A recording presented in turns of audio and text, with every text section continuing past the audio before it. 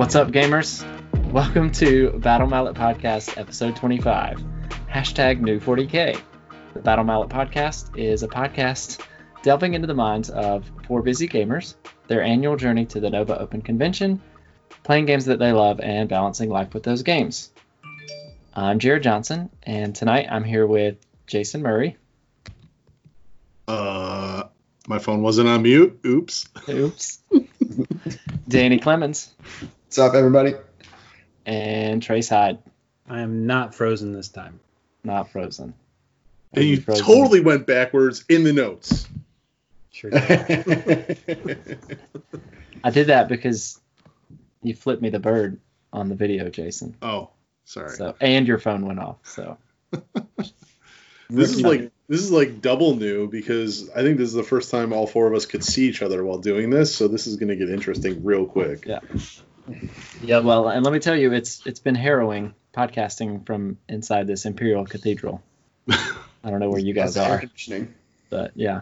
Is your arm disintegrating from a Gauss flare? No, because as we will reveal later, or has already been revealed, my faith is my armor.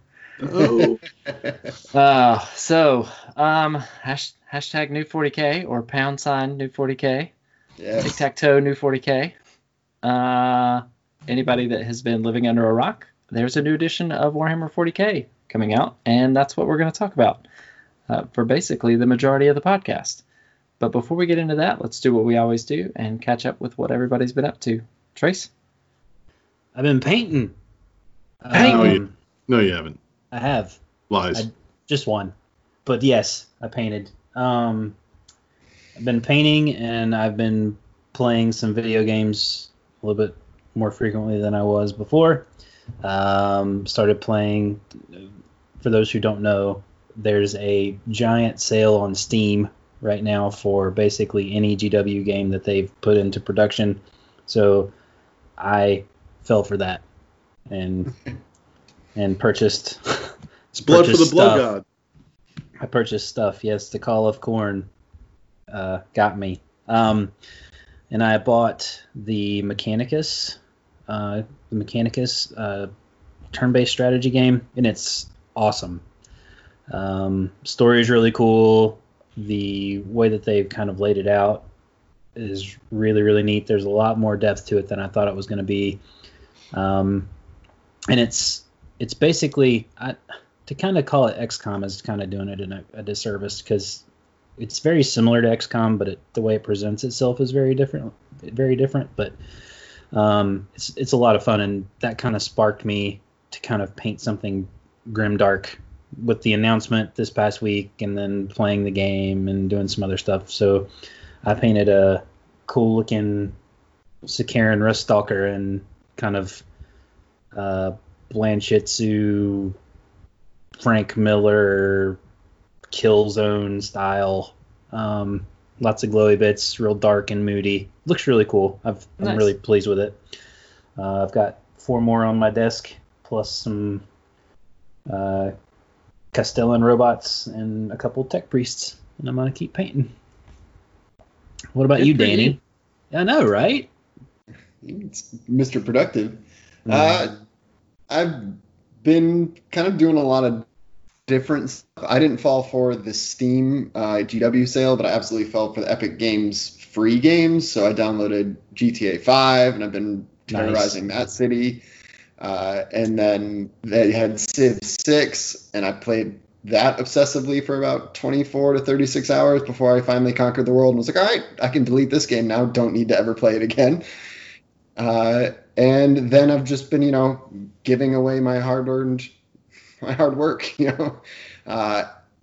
Cat kind of came out of the bag a couple weeks ago thanks to the Nova Open social media pages, but I had volunteered to paint a warband for Warhammer Underworlds for the charity with the Nova Open, and the deadline was June 1st. And so I spent a lot of last kind of putting the finishing touches on all that, then wrapping things meticulously in bubble wrap and shipping them off to Northern Virginia, and then praying to the gods that a tiny little goblin arm holding a spear that's way too big for him survives the trek. And I got the email today that they said that I should So give long. lessons on how to package these miniatures because I'm the only person that sent something that wasn't broken. So, but that has kind of been my hobby life, and then just doing stuff around the house. Sarah and I have taken this time to kind of finish decorating and making decisions about what to do with our new place of residence, and so it's been fun but kind of exhausting too. Yeah. The Rippers look fantastic, and Yep. good on Yeah. you, man, for getting out there and trying to get some money for a sweet charity. And whether Nova happens or not this year, at least you're there in spirit, because they'll still do the auction, I'm sure. So Yeah. Oh yeah. and I'm putting some money. I would have done it today had the cart been open, but it's like ticket wouldn't let You me need do $5. it. So. One $5 bid wasn't too rich for your blood. No, I mean I love your work. I'll let it sit in my case, forever and ever. It's cool. Well, I would be honored. I'm kind of in a very weird place on it because it was something that I decided I wanted to do. I don't know if our dozens of fan will remember, but back in like January, we were talking about our goals for the year. And one of the things that I had talked about was when I painted the Marvel Crisis Protocol stuff for my wife, that it kind of sparked this passion in me. I was like, oh, I really enjoyed painting for other people, and not in the sense of like as a commission, but just like as having a project that I love and care into to give.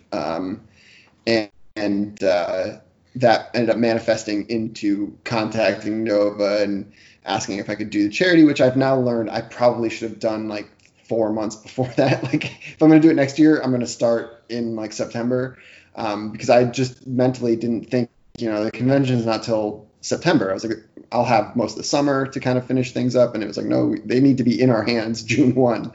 But it's been a lot of fun and it's been really cool, but it has also been kind of weird for me because like I don't really, despite the fact I'm on a podcast, I don't really do this for attention. And so like part of it was they were like, well, you should have at least like a social media page that we can share stuff. Like, and they asked like, are you part of a studio or this? And they're constantly like trying to get me to like they want to give me the opportunity to plug whatever I can if I'm interested in that. But I don't have that. I'm not looking to become a commissioned painter or anything like that. And so I kind of like I have a profile page on their website now, and it's kind of a weird thing that makes me a little uncomfortable, but like I'm navigating it, So when I get the loin in, you're not gonna commission paint that for me? Well, I said I said I'll paint it for you, but Imperial credits only. I need something I more don't have real. the notes up, yeah. So I'm just gonna go to Jason because that's who I'm assuming I'm supposed to throw this to. Oh, so it was Jared, but it's fine. Damn So, hobby progress. Big one. I'm sure we'll get into a little bit more, but the Necron army has been posted on certain social medias to try to move the Necron army. Like with the announcement, there's a lot of new Necron stuff coming out. It seems that Necrons are going to be, a mainstay. So got some pictures together and bit the bullet. Talked to Trace one night, spent a lot of time going through, what does it look like in the future? And, it's time to let it go. So it's out there. Nothing confirmed yet, but a few nibbles. That's a big relief. And honestly, just posting it felt good because it's an army that has sat there for far too long. Other than that, getting a lot of remotes or online games of Underworlds as always. Really, really played a lot. I've been playing Underworlds Online, which is the video game version of Underworlds, a few times a week. And then I think the big thing from hobby that's taken up a vast majority of my time is getting the stream set up. So I have been, streaming or twitching Warhammer Underworlds Online. As Trace mentioned, the Blood for the Blood God. I've spent far too much money in video games based around the GW brand. So plans are to get those up there a few times a week. And then here we are tonight while we record this episode, We're streaming to Twitch in a test run to see how everything's going. So through all that, I did mess up my computer pretty bad. Got some blue screens of death. So maybe a little too much time trying to backtrack and get that fixed. So that's taking up a lot of my building / hobby time. But it's for the podcast, for the channel. Yeah, so that's what I got going on. Jared. Yeah, so not a lot for me. Other than some Warhammer Underworlds online. I feel like I'm just kind of sitting and waiting in the wings on the Warhammer 40K front. Age of Sigmar front, still have models built that need to be primed and painted. To be honest, it's hard to feel motivated to paint things when there's not the opportunity to play in person. But that's something I'm hoping will change soon. I kind of feel like, just personally, like I'm coming out of a fog from this whole COVID-19 thing. Like the routines that we've set in place in our house are settling down. Conversations around that are going better. Trying to find that balance between not going crazy and my wife not going crazy and the kids not going crazy and still getting able to do all the things that I want to do. So not a whole lot. Not a whole lot, but that's some great progress. I mean, from our last episode where we were all talking about how we're adjusting things, and you're putting up hobby desks to hold televisions, and making changes. Yeah. As your wife goes out on walks. In her closet. Yeah. Yeah. So no, that's true. You moved up to a cathedral. It's fine. That's gotten kicked out of the hobby closet. It's a lot of square footage, not many amenities. No. But this beautiful stained glass window. So I'd say that's a lot of progress, my friend. Yeah. It's just not like physically tangible, I guess is my issue. But so Trace is actually painted. Danny's painted. Jason broke his computer. And then I've made extra hobby progress, as in outside of hobby progress, which is good. So so why don't we take a break here, and then we'll come back and we'll talk #new40K.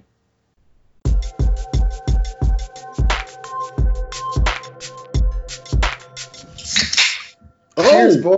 Got new 40K here with a new trailer, new videos, all the newness, new future grim darkness. Is it new? I'm not sure. It might be new. But is it #new? True, and I think the Games Workshop Warhammer community might let us know about it. So. But as you said at the beginning, there is a forthcoming edition of Warhammer 40K. 9th edition is coming down the pike. It will be hitting us probably, I would guess, July or August, sometime this summer. But they haven't released a date yet, but that's probably about where we're looking. And they kicked it off with a digital trailer, which was the first time they've ever done anything like that. And it caught me off guard.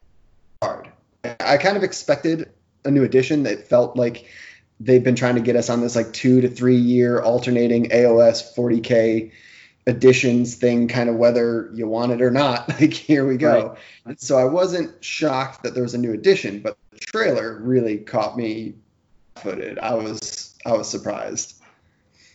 The trailer was amazing. It was so good. Yep. Yeah. I wanted another movie. Hour, right? Yeah. Another hour of it.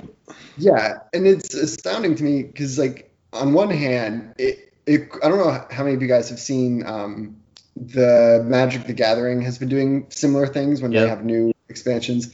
Yeah, and it's the same animation. I would not be surprised to find out that it's the same company that does it, the same house. But it felt very much like that, and it does a good job of kind of setting up a very broad kind of theme and setting you in the world. And I was really, really enjoyed it. And I've couldn't help but think about how I was kind of not excited when they released the Blood Angels stuff that they're working on. I was kind of like, but this I really liked, and so I was like, it kind of gave me hope for this digital beyond that they're kind of going into, because that was excellent. And like, it hit me on a lot of levels. Like, I don't know about a lot of things. There's like a lot of cool little things going on in that trailer that I thought were really cool. And like the first thing that just kind of hit me like a mass reactive shell to the chest was representation in this world matters, and representation in this game has been lacking, and they just went for it. Like the first 3 things you see in that game or in that trailer is a woman narrating, a Imperial Guards woman, and a Sister of Battle. Like literally the first 3 faces and sounds you hear. And that is so cool to me. I think that's so awesome, because like how many times have you seen something from, and it's like, in the grim darkness of the 41st millennium, and it's like some old dude with a beard and chainsword, and it's like, no, these were badass women, and I thought that was cool. Yeah. It's always Brian Blessed. Like, yeah. I think about Brian Blessed, right? Yeah. I thought the same thing, Danny. Like, I was really taken aback by the announcement, like the way that they handled it and the way they rolled it out. I thought it was really refreshing, and I'm with you as far as like hopefulness for that digital stuff that they're going to start releasing the new shows and stuff. It makes me excited for that.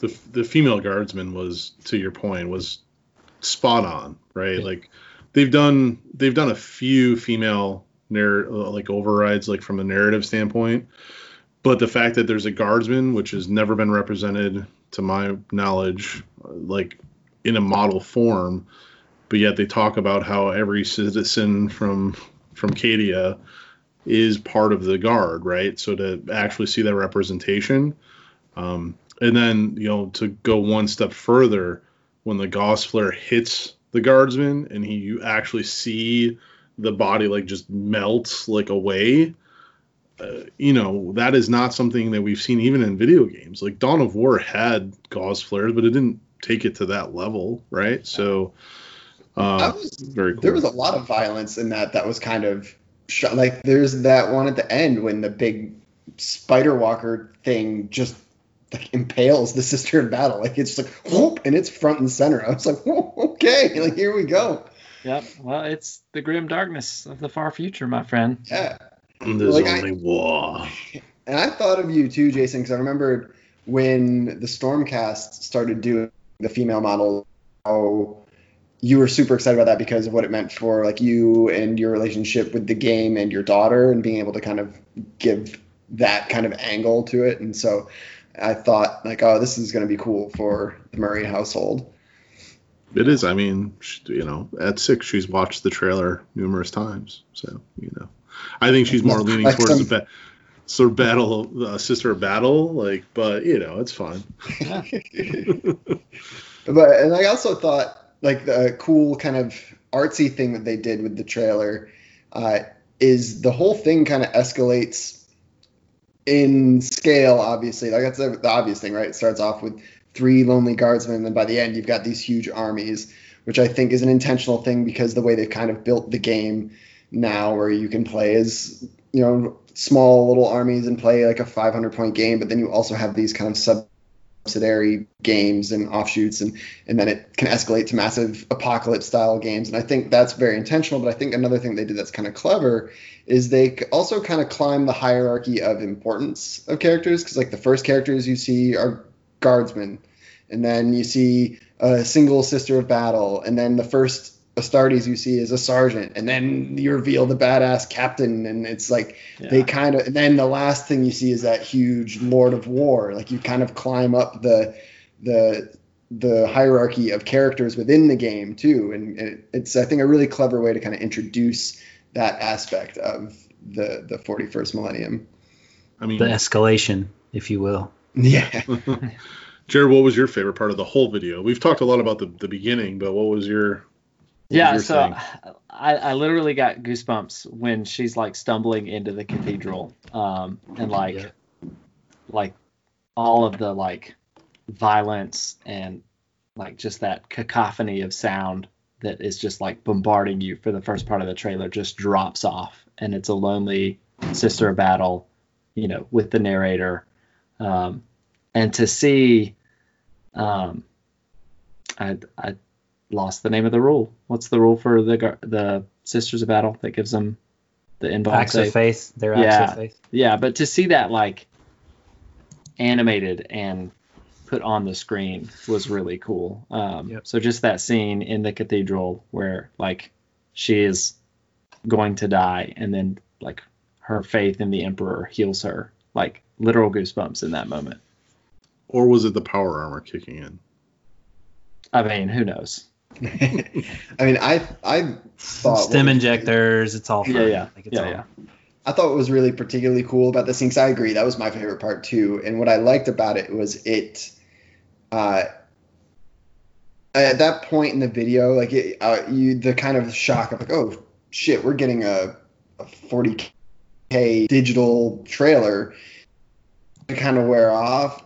And to me, it was starting to get to the point. I was like, all right, well, now we're just kind of in for 3 to 4 minutes of bolter porn. Like we're just going to see things blowing up, and that's going to be awesome. But like it's expected. Right. And when it turned into that and added this extra level of like, oh, like no, they're actually going to kind of talk about the fluff a bit here. They're not just selling the move your soldiers and pew pew pew. Like they're selling that greater world. And I thought it really helped, for lack of a better word, the video into something more, something that made it special rather than just a cool novelty. Right.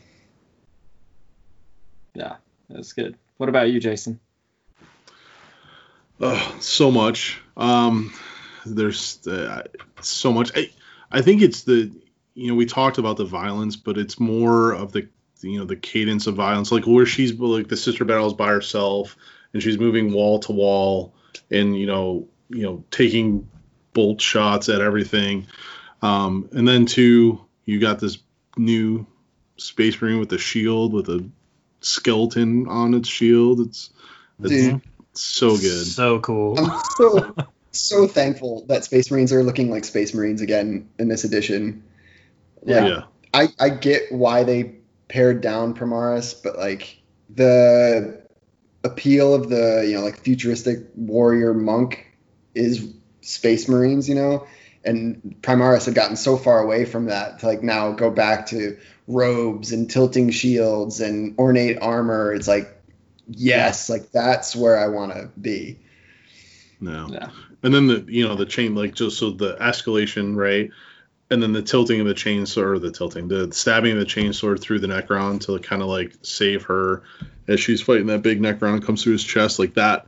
Those action sequences like put our dice to life, right? Like we roll the dice to represent a gauze flare, a power sword, a bolt rifle, and then to actually see it, other than in the Space Marine movie, was the Ultramarines crappy movie, which I liked, but it's okay.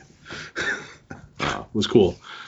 Trace, that's 70%. Danny's doing a robot walk for those that cannot see, but that represents that movie well. Trace, your claim to fame for the video. I'm gonna echo a lot of what you guys said, but the one thing that I think is just ever present during that video is just like you feel a sense of threat from something else beyond the Imperium. So like you feel like, holy crap, they're in trouble. Like they're in big trouble. And that's something we talk about a lot, like the 11th hour kind of feeling. But to see it in movement and to see like how that Necron like keeps coming at her when she's like when after she's like, you think it's dead, and it's just like a James Cameron Terminator moment. You're like, oh crap, like he's still alive. I just think I thought that they did a really good job of representing things that are beyond what we understand, and I think that was kind of cool.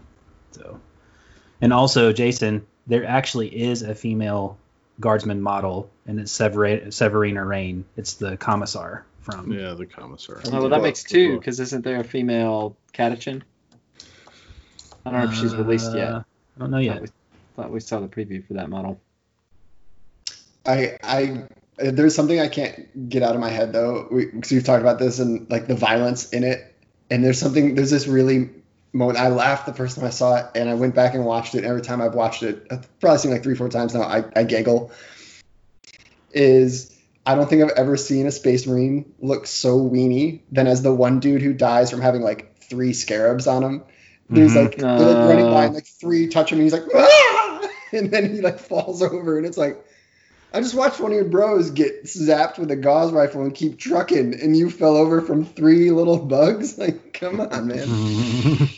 I mean, we've focused a lot on the Imperium too, but that video showed us a lot on how a Xenos army goes to battle, right? Like you have all these just like methodically walking warriors going forward, and then the Scarabs, like the Scarabs are sent out to whittle away at armor, right? Some sort of metal, they're chewing away at it, making it weaker. So that was really cool too, and we'll have to wait and see how those new Necron fit into it. But to see that played out as well was really, really cool. So my hat off to GW in a great trailer, and glad to see that segment of the company really coming to life. Go figure, it's around Warhammer 40K, the new edition. One thing I didn't like, and I'm going to point this out to everybody, Jared already knows, but the missed scaling on the image of the new 40K logo, have you guys seen that, where the R goes over the line on the right and the A is off center? The graphic designer definitely effed up a little bit. So I saw something online, and apparently it's been that way from the beginning. Like the Warhammer logo has always been like that, but it never had that specific line like around the eagle feathers or whatever, and so it wasn't as noticeable. But yeah, so the R definitely it crosses over it. Yeah, and then the A is not centered under the eagle, the twin eagle heads. Yeah, that's a lazy excuse. Like even if that's true, like nudge it to the left like 4 times and you're good. 5 pixels and you're good. Yeah. Once you see it, you can't unsee it though. I know. Jason ruined the logo for me. I didn't see it at all, and then he said something. Somebody had pointed it out to me several days prior to that, I guess, and I was just like, yeah. Like if that's the worst thing you have to complain about is the fact that the logo is off, like you've been in your crabby hole too long. Like just I was just too busy vibing on the cool like pseudo road trip element. Like give me that old school 80s look reinvented. I'm here for it. Top Gun logo. But that's it. So there we go. That we can twist that, right? We can take that and be like, that is artisanship, right? Like that's handcrafted. It has the marks of art. It's not a machine created logo. The tiny imperfections. It's the human element. Yeah, made from the hardworking indigenous people of wherever, to quote Fight Club. Yeah, there you go.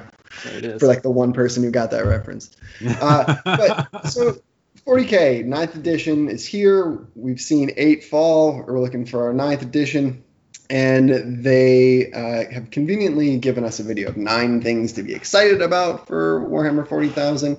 I'm not so sure I'm excited about all 9 of those things myself, but they've given us that. They've done some Q&As, and there's a lot to be excited about. So I thought it'd be kind of fun if we kind of just went around and took some time talking about the things that we're excited about. And I'll jump right in. Like to me, the number one thing that jumped out to me is this Crusade system.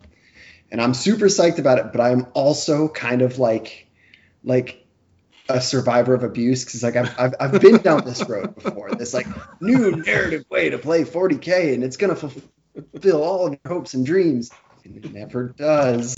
Here I am back again.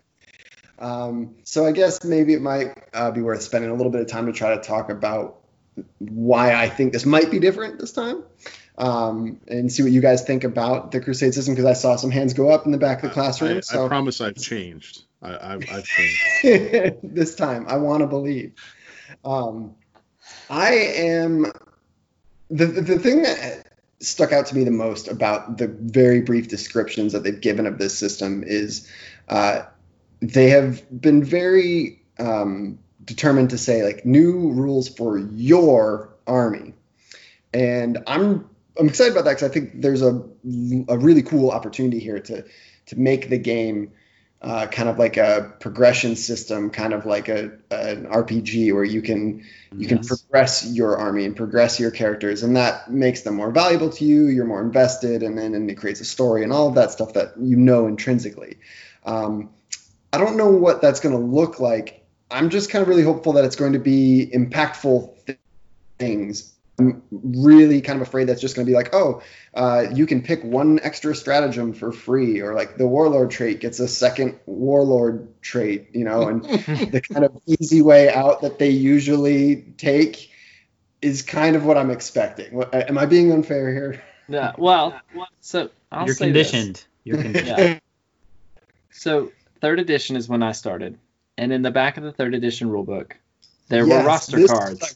This is what I want. And you could play missions, and you could build your little roster card with your units. And as if your unit survived combat, they got an experience point. If they wiped out an enemy unit, they got an experience point. Service studs. That's right. Them, they had all the little drawings. You can give them a purity seal. That's why purity seals were separate on the sprue, and you added them to the models when they earned them, and it was awesome. That's right. And you could become veterans, and so now your tactical Marines could get +1 ballistic skill or +1 weapon skill. I think there were provisions for like modifying a lot of the stats. Some of the things are fixed, like having 2 wound tactical Marines at the time would have been crazy, but I guess that's okay now. Well, but the idea is points too, right? Like so that you could still balance it if you wanted, right? Yeah. But I think that's the goal, and that's what you called out, Danny, is that it's a push back towards your army, not here's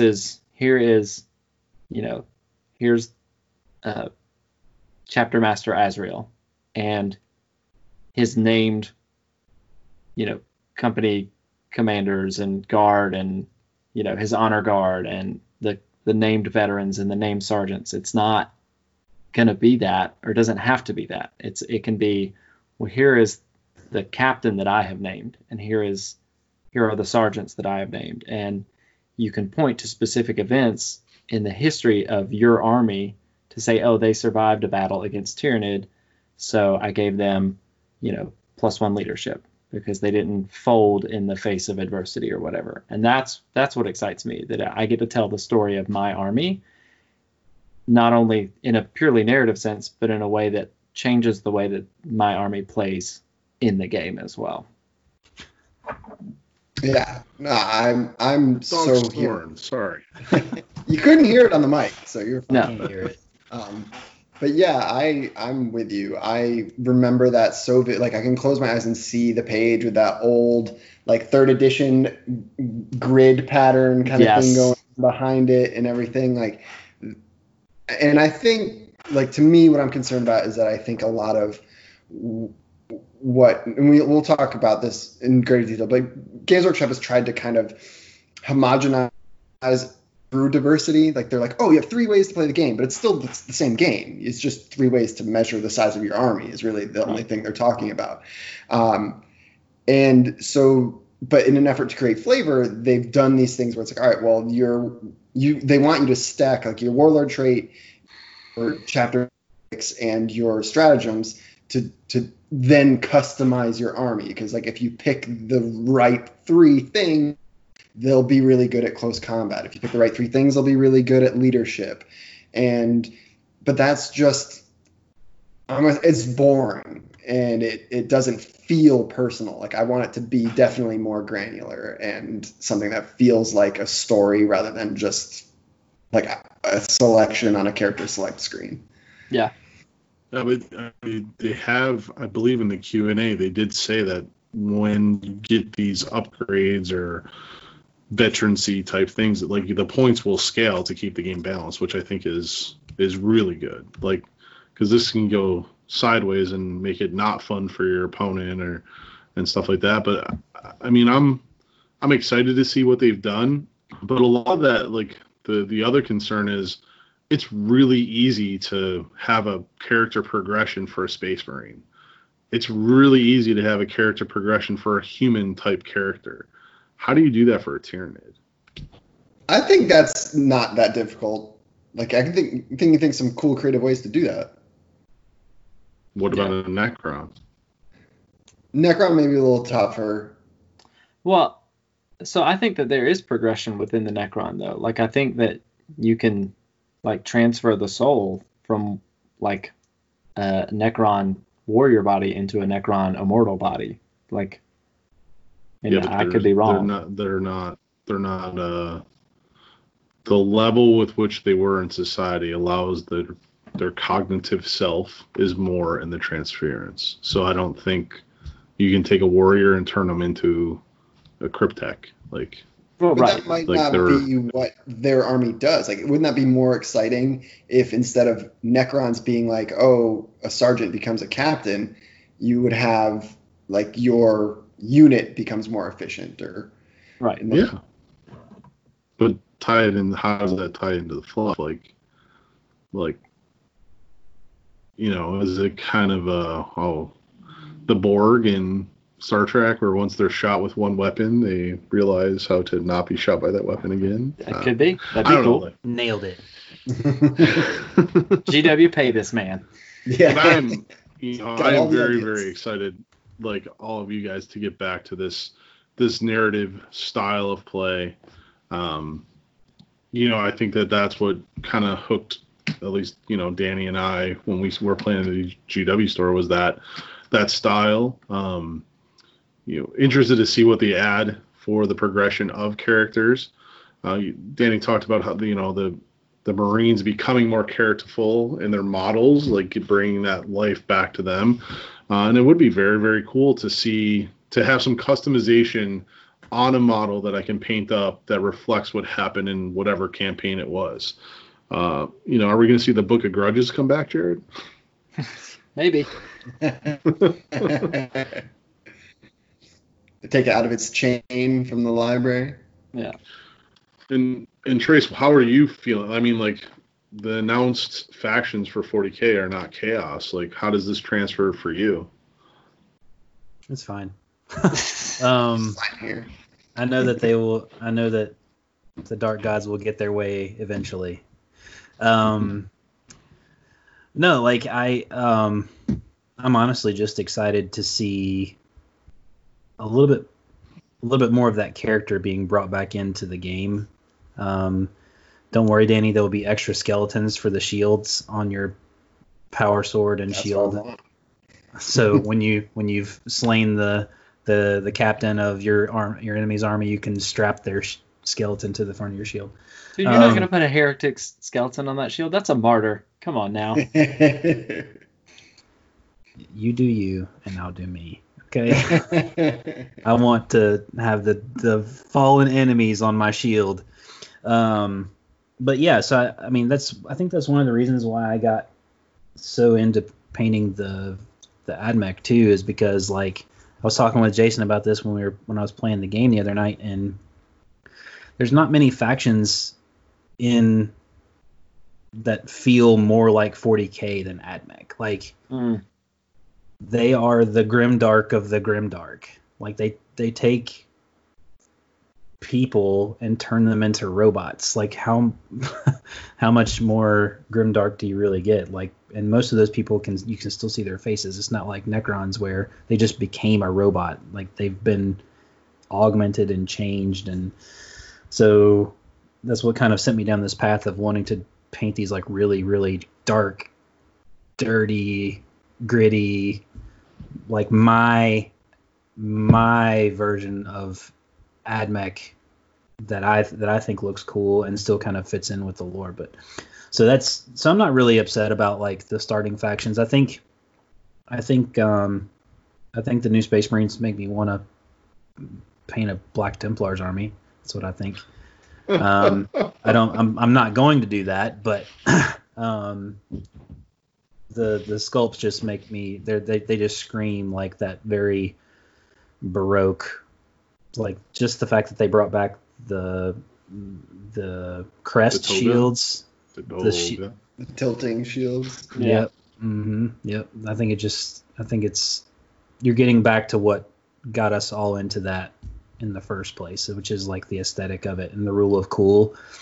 And like when I got into the game, like my first army that I built was really just based off of what I thought was a cool idea, which was a bunch of like bloodletters and this like rogue warpsmith who had all these different demon engines that he had built and stuff, and they just kind of worked together, and that was like my first army and for 40K. And so I'm excited to get back into that portion of it. One of the things that, to kind of touch on what Danny said about how the campaign system will work, I think we've already seen a test bed for it, because we know that GW just leeches off of themselves all the time. And I think we've already kind of seen a version of this with Warcry, because Warcry, you don't have to play the same person over and over. You can just keep playing, and you just keep checking the boxes on your campaign. So like if you're on a crusade, you get access to different artifacts and stuff like that through the Warcry campaign. And I think that you would do something similar. I think they've just probably refined that process some. I think that you will see like points adjustments to make sure that things are balanced, because it's a different game, different style game than Warcry is. It's not quite as casual, so the balance is a lot more important. But I think that we've already kind of seen the test bed for that, and I would not be surprised if it came out looking very similar. Yeah, I mean, here's to hoping. Yeah. I think. Go ahead, Jared. I was going to say, I think one of the things that excites me, and I'm gonna kind of dip a tangent here, is that they have named a new staff to the Warhammer community team, who is going to be the head of global 40K events. And for anyone that didn't watch the announcement, whatever the case is, Mike Brandt, who is to blame for Nova, as he likes to say.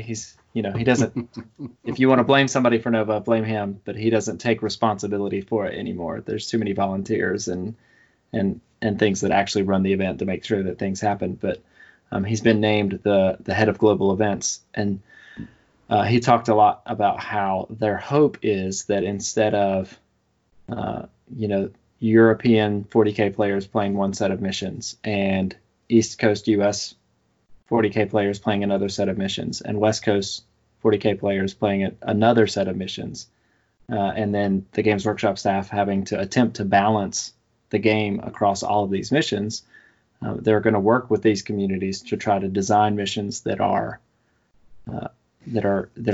fun to play and make sense, so that they're being played across the entire spectrum of gamers, and that they will then be able to balance the game against a single set of missions. And what that means is that for people who are more interested in building their army and playing something narrative, that the same missions that they play are the same missions that the competitive 40K players are playing. And so balance issues that don't make sense from a narrative perspective, things that impact the game in ways that don't make sense to people that play just based on lore, are going to kind of fall off the wayside. And so balance across the game will be around what makes sense for the game as a whole.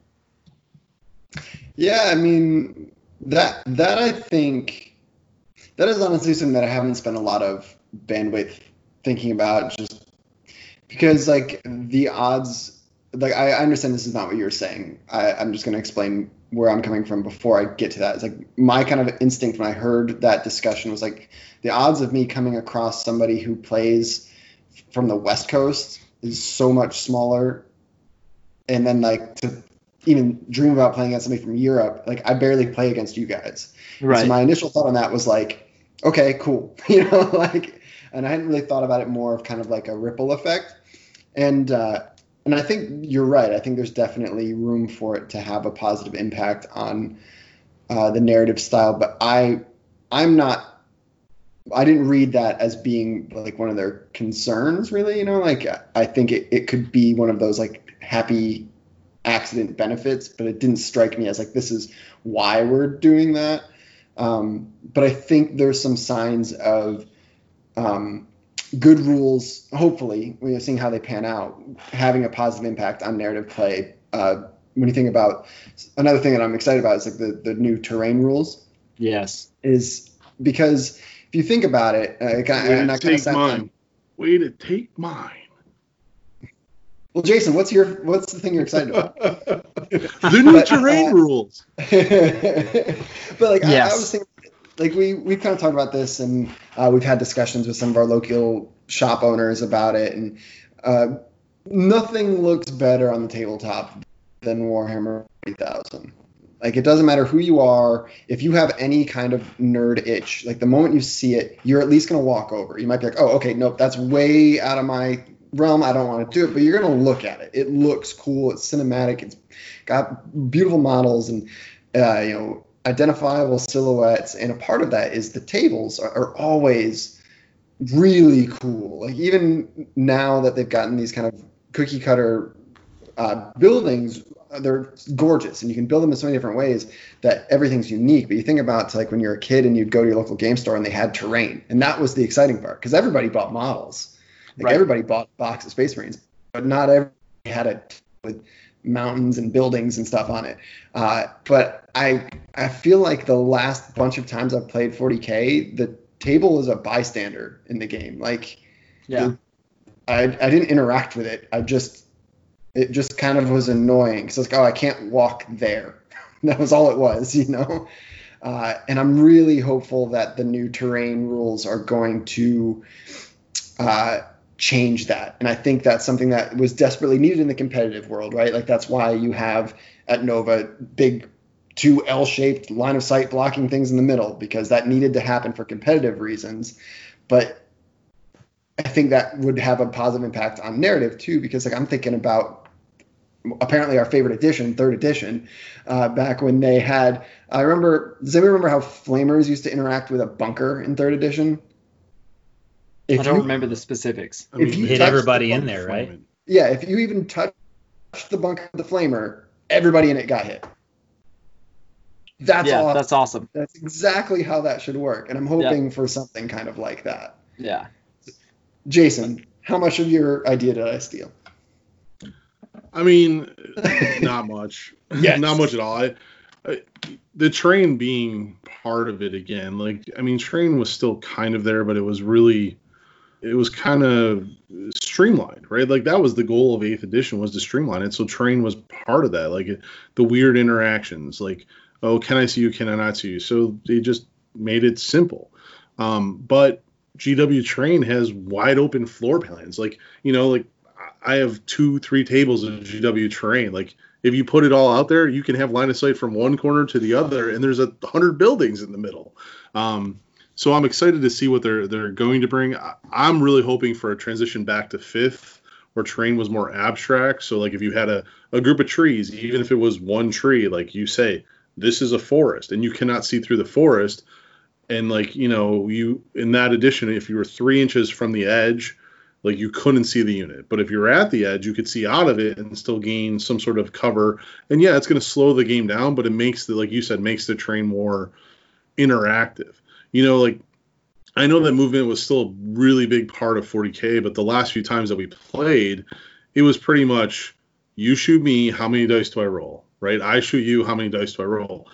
For me, like having this terrain be more interactive, you get that movement shenanigans back into it. Like, the flanks and loading up a side and coming around and like, oh, like there's a blind spot and you need to position to make sure that you can take shots at these units as they come across. Like, that's what I'm excited about. Or if you are in a bunker, does it matter now? Like there should be some sort of benefit to being in the bunker. And in your point, like if there's a flamer, there should be a negative. So, and two words that I want to see back: dangerous terrain. Like, do you remember? Like, it was annoying, but think about how many interesting decisions that made you make in a game. Like, if you had a tank and you were like, "Oh, I need to just get around this corner and if I can pull it off, I'll be able to blast the hell out of that unit and we'll be good to go. And you're like, but if I roll that 1, I'm screwed. Like the unit's done basically for the rest of the game, right? Or like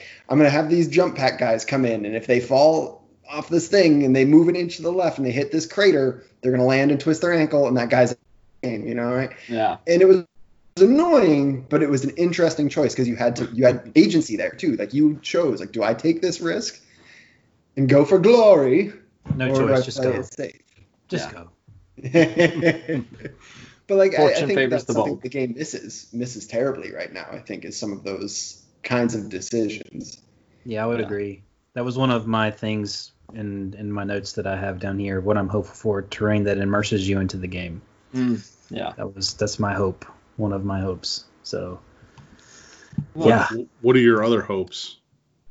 that's the big one. Like I think Yeah. that's the big thing that I felt was lacking from this previous edition.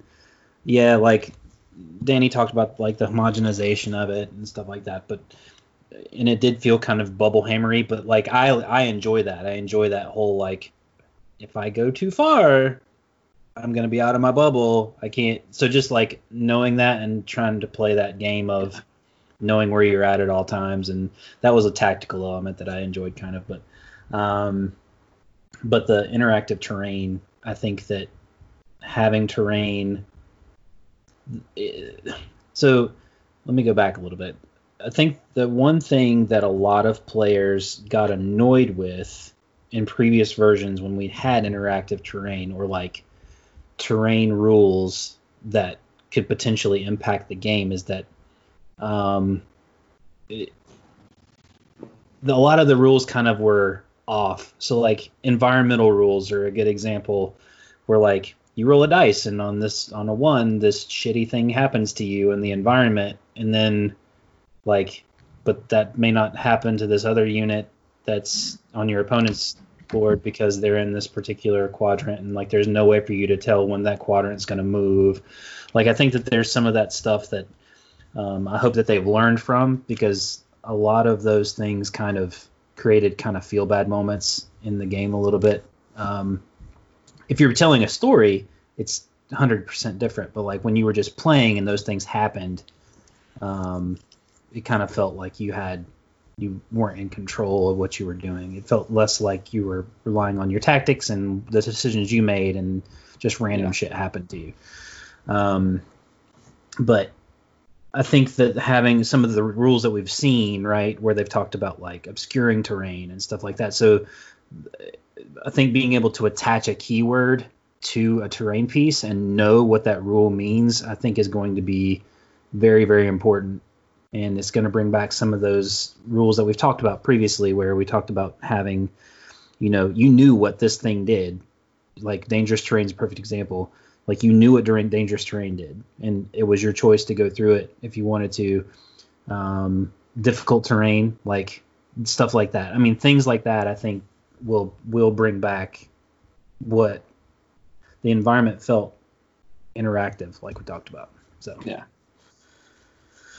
Does anybody have something else that they're really excited about? Because that is a crazy segue into like one of my concerns about the edition, but I don't want to run over top of anybody who's got an excitement, because I got one more, but it's easy to skip.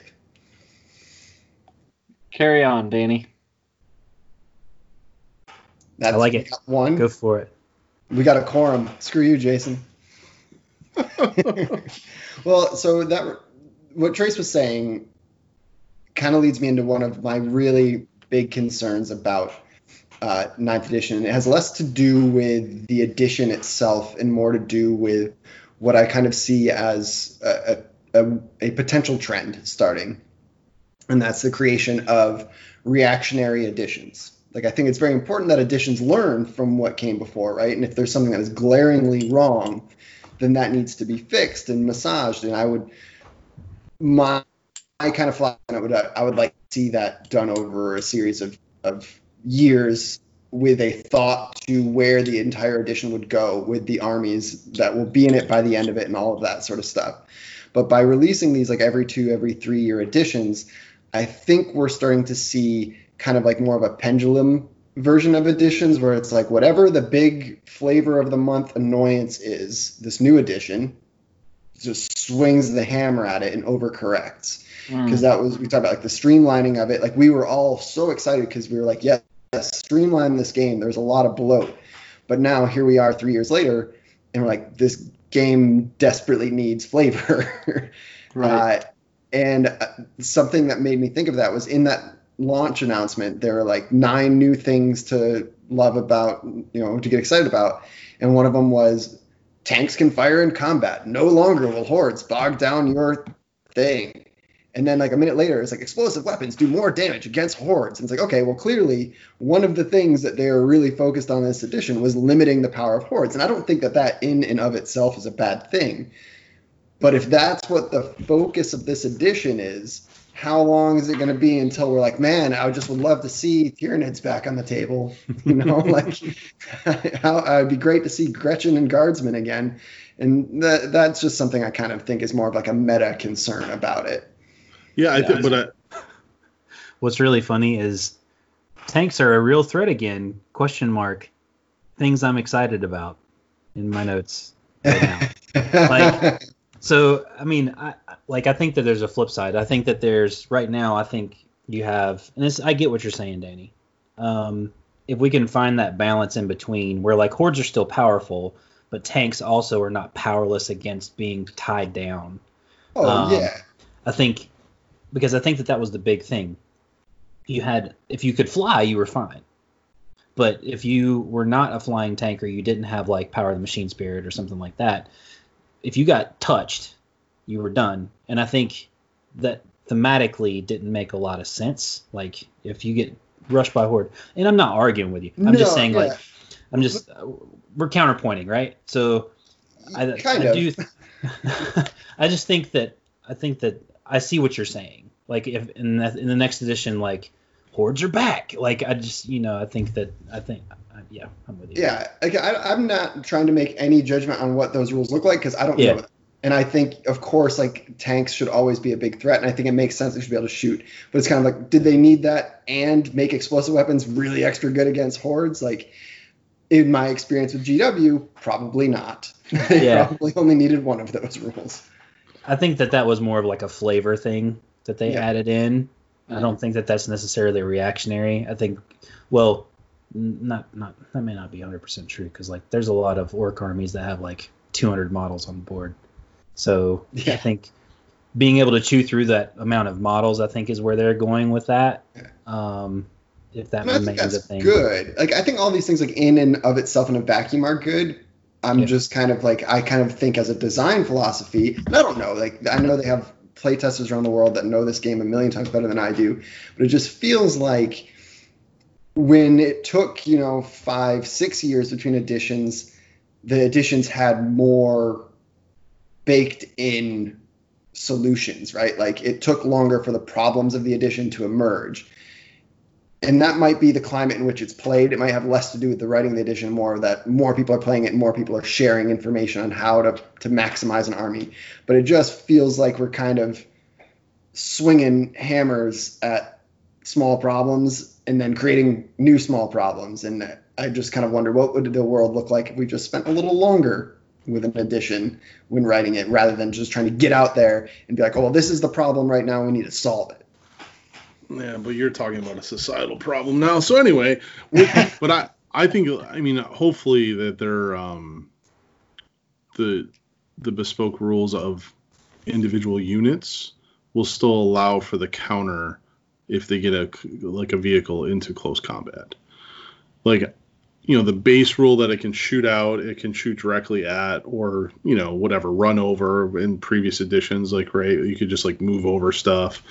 I'm sure those rules will be there, but hopefully some units will be able to actually tie that tank up, because to your point, I think it was a good balance of this previous edition where, there was some counter to vehicle play.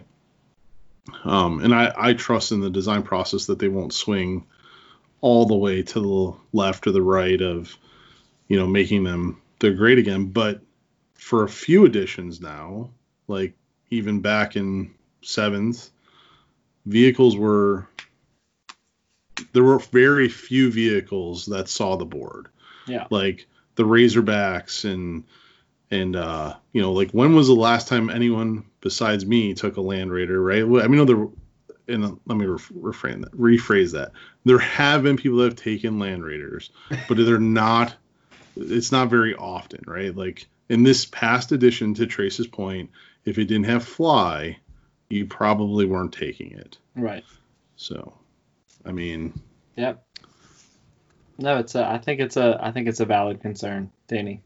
Yeah, I totally One we'll agree. have to keep an eye out for. Yeah, Totally agree. because like I'm all for like I think maybe I came out of the gate sounding like I was against those rules, but I'm not against those rules. I'm not against anything, right? I haven't even seen it. I'm just kind of concerned that when that word pops up a couple times in one trailer, that's a minute and a half long. It's kind of like, how much do they hate these suckers right now? Right. The other one, you guys will all know about this because it's one of my little pet peeves about the game. And when they said this in the trailer, my eyes rolled out of my head when it was like, everyone loves command points, so now everyone gets more. And I was like, no, I don't want more command points. Not everyone loves command points. Please don't make me have command points. I knew it was never going to happen, but I'm still going to be old man yelling at the clouds about it because I think when I was at the designer conference thing at Nova seminar, one of the things that they said, that Kruta said, that was like a defining feature of 8th edition that he thinks will be in 40K, in perpetuity, is command points. Like they in the design studio, they love them. They think they've done it, like, because they, like, a lot of people will ask for things like alternating activations, and he basically said, like, that's never going to happen. Like, obviously never say never, that's what they always say, but odds are, because while they do leech off of other games, like, they want their games to all have a distinct flavor.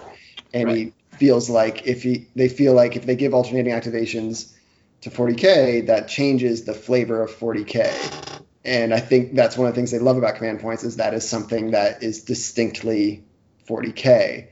And so I never thought they'd get rid of it. Like, my dream world would have been like gut the CP thing completely, get rid of it. Sure. But I knew that was never coming. Because, like, in my perfect world, like, I would have loved them to have baked the buffs just into the units. If this unit is supposed to hit hard, just make them hit hard. If this unit's supposed to survive, just make them survive. Right. And I would love that just baked into the rules, and then make command points a like shallow learning curve kind of thing, where it's simple to learn but difficult to master. Make it things like at the beginning of the battle round, before any dice are rolled, like, you choose to play this command or this stratagem, and your army gets a +1 invuln for the turn. And so now you have, like, yeah, all right, easy. I understand what that does. Boom, got it. But using it at times and reacting to other people using it becomes something that you have to master. And that's where I think CP could have a great life. Sounds like they're going the other direction from Danny City. Well, maybe you'll have so many command points that all of your units that you want to be strong can just buy the stratagems to be strong, and all the units that you want to be defensive can just buy the stratagems to be defensive. So I can make all my greater demons exalted greater demons. That's right. That was just kind of like, when I saw that, I was like, no, why you do me like this? Yeah, but I mean, to that point, like, so the CP, they've been pretty open about it. Like, the building of a battalion to take a battalion to get the CP was a negative thing of the game. I mean, poor Jared's over there playing Grey Knights, and he's like, I got three command points. That's yes. Right. Yeah. I mean, so what, like, I mean, to Jared, to that point, like, I mean, the Grey Knights, I know, bounce back here at the end of the edition, but right, that has to be exciting for you, right? No. I mean, like, the idea that I'll be able to play, with the models that I want, and it not impact the CPs that I gain, is going to be nice. But on the flip side, what that also means is that all of my opponents are going to be able to play with the models that they want, and it not impact the CPs that they get. So it, okay, great. So now my super elite force is going to get, I don't know, whatever, 8 command points for a 1,500 point army. well, so is my opponent who's playing Horde. Or is not playing Horde, and Which is why blast weapons are important. that's right. Could be, though. That could be like this weird Yeah. multi-cycle balance that I'm not seeing because I don't have my hands on the edition, you know? Yeah. I really think what that's probably a portion of it, is so that like the people who want to play that hyper elite army that have a lot of heavy weapons, that they can still kind of chew through something big. I think so. They called out they did a studio Q&A on Twitch, and one of the things that they called out was the Custodes army specifically. That you're not going to feel like you can only like attach a Custodes force to an existing army and still be effective, to still have the command points to make your units do the things that you want to do. You'll be able to take a pure Custodes army and have enough command points to play the game in a way that makes sense. I guess I just don't see why that is more appealing than just making a Custodes army better. It's not to me. I would rather just have the rules in my units. Like, that's what I don't like. That's what I'm struggling to see where, like, command points do interesting things, but I don't understand where that is better than just making things do interesting things. I think that you open up design space for those units to do more interesting things. Like, if you lock them into one thing, like if they can do this one thing really good, if you take that one thing and you put it into a force, well, if that opponent doesn't do anything that one thing is really good at, then I think that that's like lost points essentially. So the way that I look at it is more of like the unit is a shell, and then the command points, when you have the stratagems, you can use that. So like if you're playing against somebody, like if I'm playing against Jared, right? I have a stratagem in my Demon's book that only works against Jared. Like if a unit gets wiped out by a unit of Grey Knights, I can go 2 CP and I bring the unit back because there's a stronger warp presence there because of the Grey Knights. So I think that I get it, Danny, but I just think that by locking something in and making something really good at one thing, or making something do something one time, or whatever you have, I think having the command points is just a way for you to have those different ways to play the same models. I think that's kind of where they're coming at from the design space. Yeah, and I also think too that you're missing when 8th was developed and the command points were introduced. Like everything was kind of like a bolt-on feature, right? Like Trey said, it's a shell, and then these CP rules, right? Because that's all they are. Like you and Jared want those rules just baked right into my unit, right? So like here they are, like, Iron Hands have a 6-up feel no pain, right? Like to go back to way back in the day. But they couldn't balance it, and then more importantly, like if it became broken, there was no way to like balance the unit with points because some of those units were themed through the entire army. But having those command point rules allows them to, one, raise or lower command points, or just delete them out without affecting the core unit itself.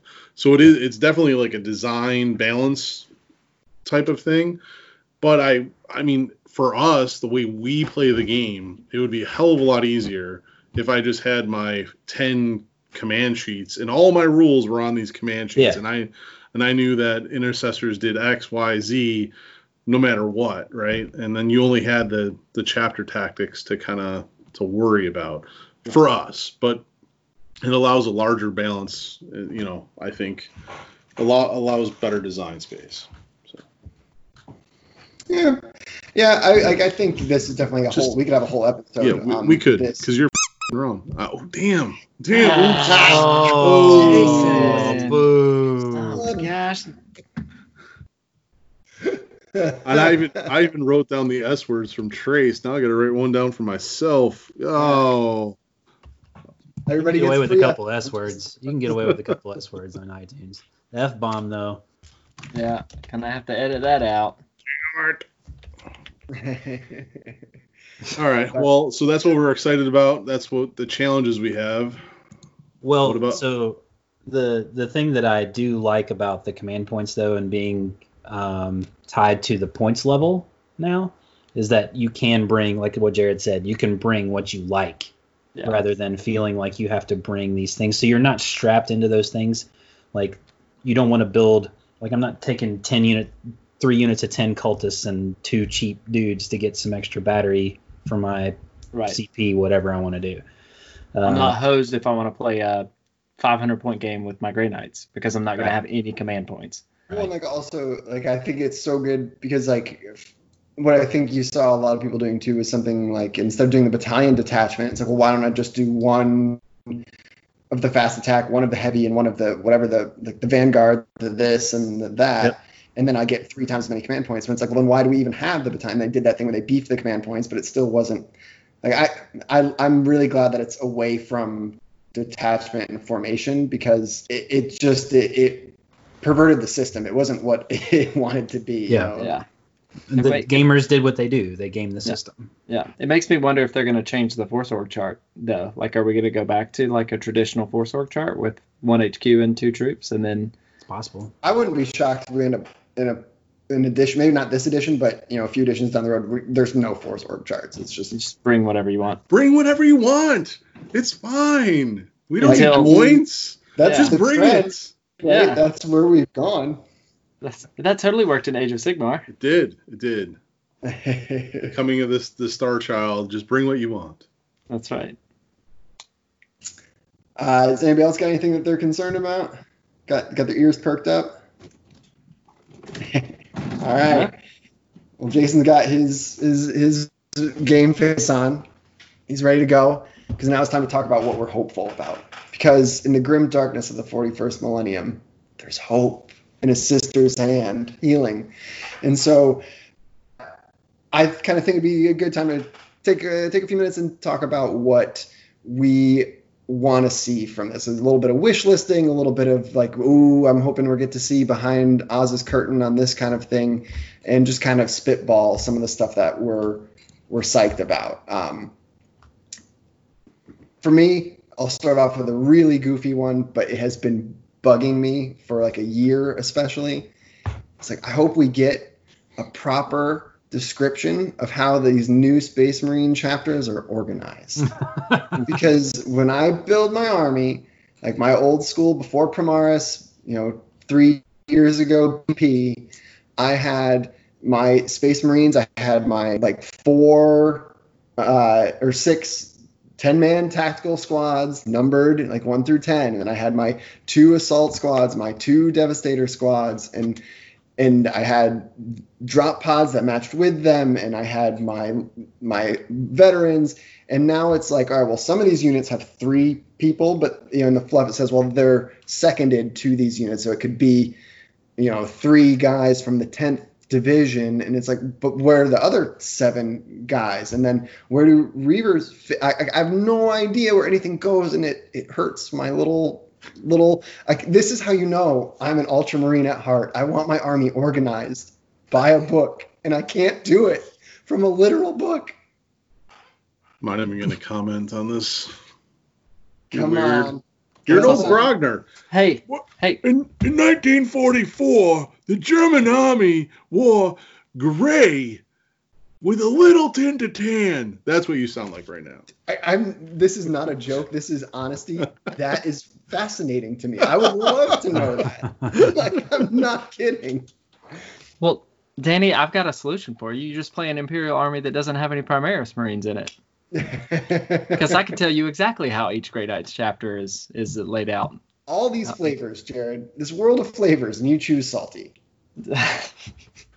So speaking of things I'm hopeful for, I would love to see Primaris Grey Knights. That's so then I too could be confused about how my army is supposed to be built.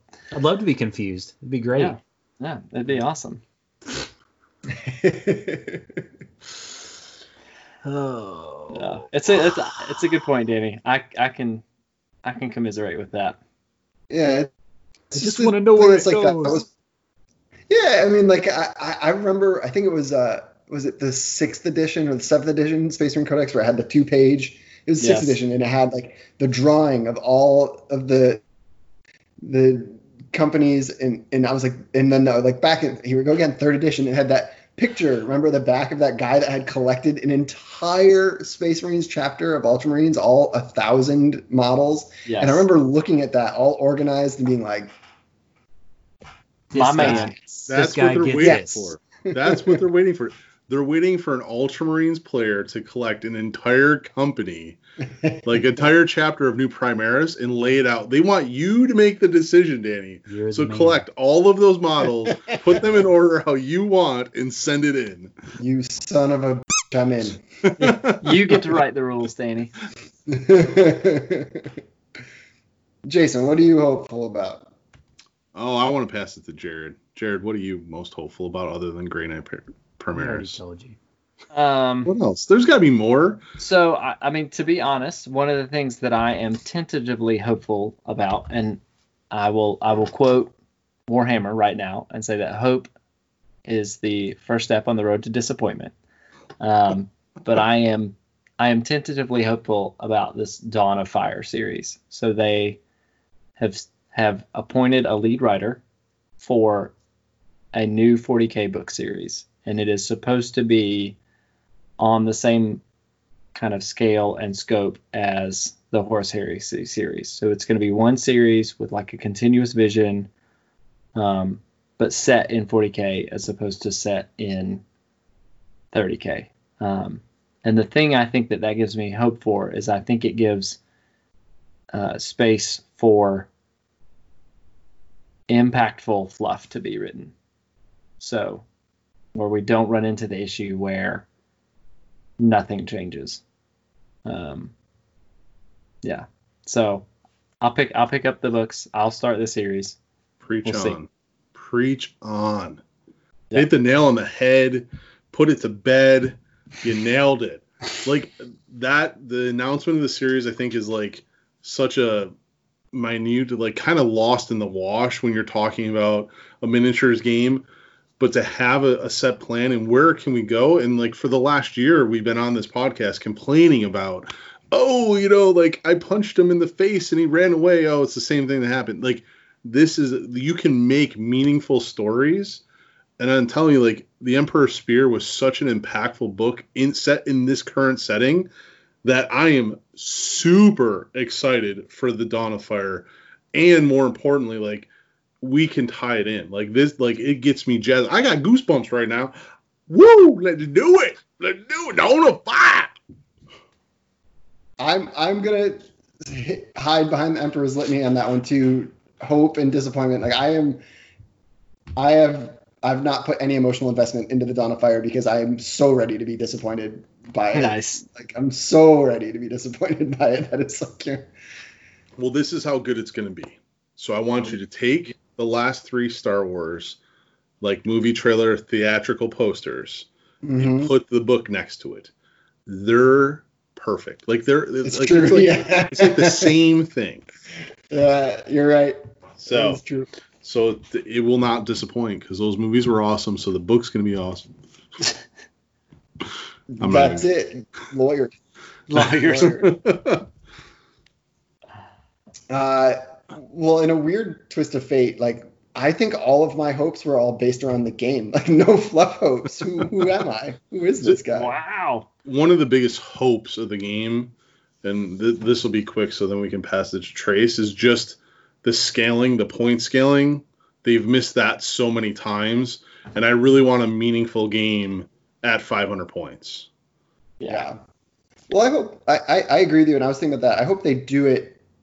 I think it needs to be done creatively. Like it can't just be point scaling. It's got to be the type of game in and of itself, right? Like if you're going to play a 400-point game, like it should be a completely different type of mission and everything. Yeah. Like it should be like there was that old version of the game where you had like a camp in the middle and then you put like sentries around the camp, and if you went within a couple inches, they woke up.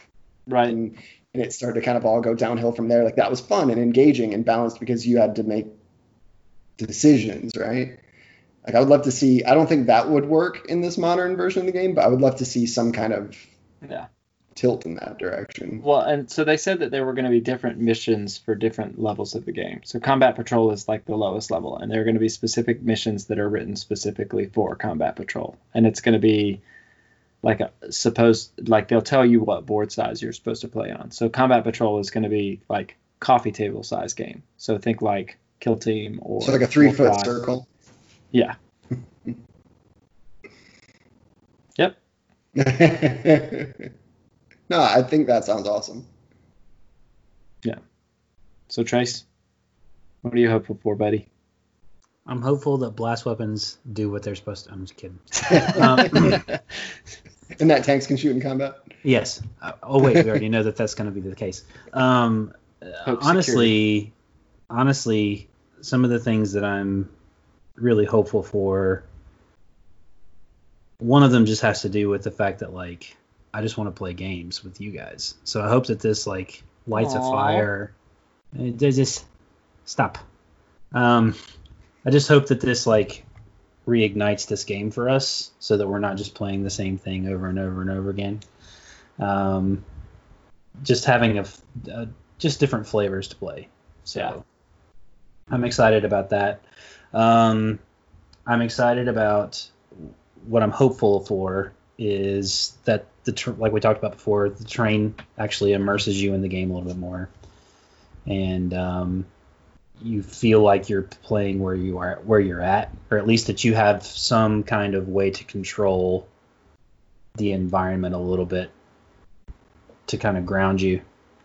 So I'm hoping that those rules are as good as they say that they are. And then just having some cool new stuff. Like I want to have cool new things that for everybody, not just for Space Marines and Necrons. But I'm sure that we will. Like AdMech just got a ton of cool new things. They get their Christmas present a little early. But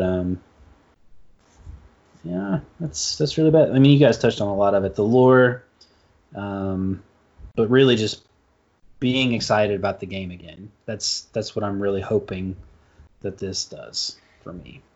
Yeah.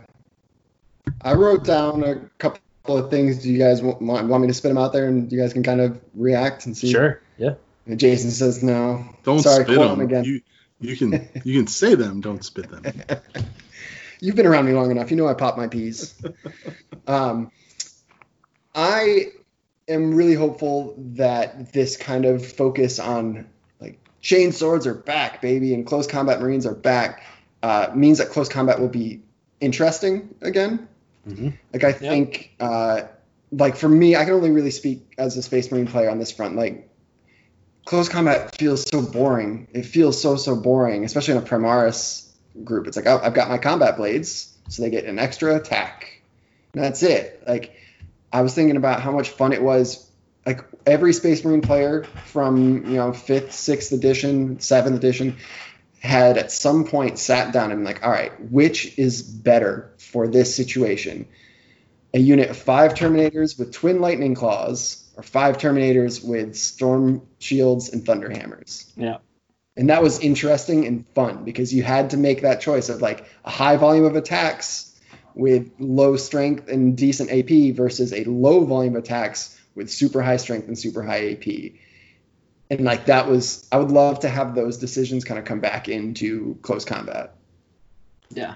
Danny, I have not 1, not 2, but 3 bloodthirsters that agree with you. Yeah. Is that a good thing or a bad thing? It's a good thing for me. You guys can kind of determine whether that's a good thing for you or not. But I think that I've always loved close combat, and that comes from me playing fantasy, like getting in and getting dirty up close and personal. Yeah. It's kind of like my favorite thing, which is why it's really weird for me to want to build and paint my AdMech army right now because they're like about as shooty as you come. Stay away. But I mean, they got some close combat punch, especially now.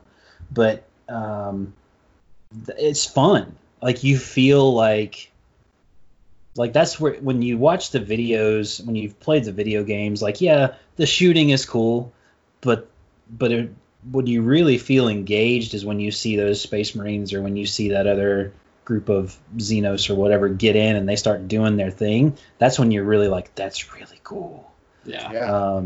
You remember what was the rule called when in close combat if you won the close combat and your opponent retreated and then sweeping advance, but you pursued farther and you just wiped them out? Yeah, sweeping advance. Yeah, that was awesome. Yeah, like if you were faster than your opponent, they couldn't get away from you, which is really neat. Like you just mowed them down from behind. Like, yeah.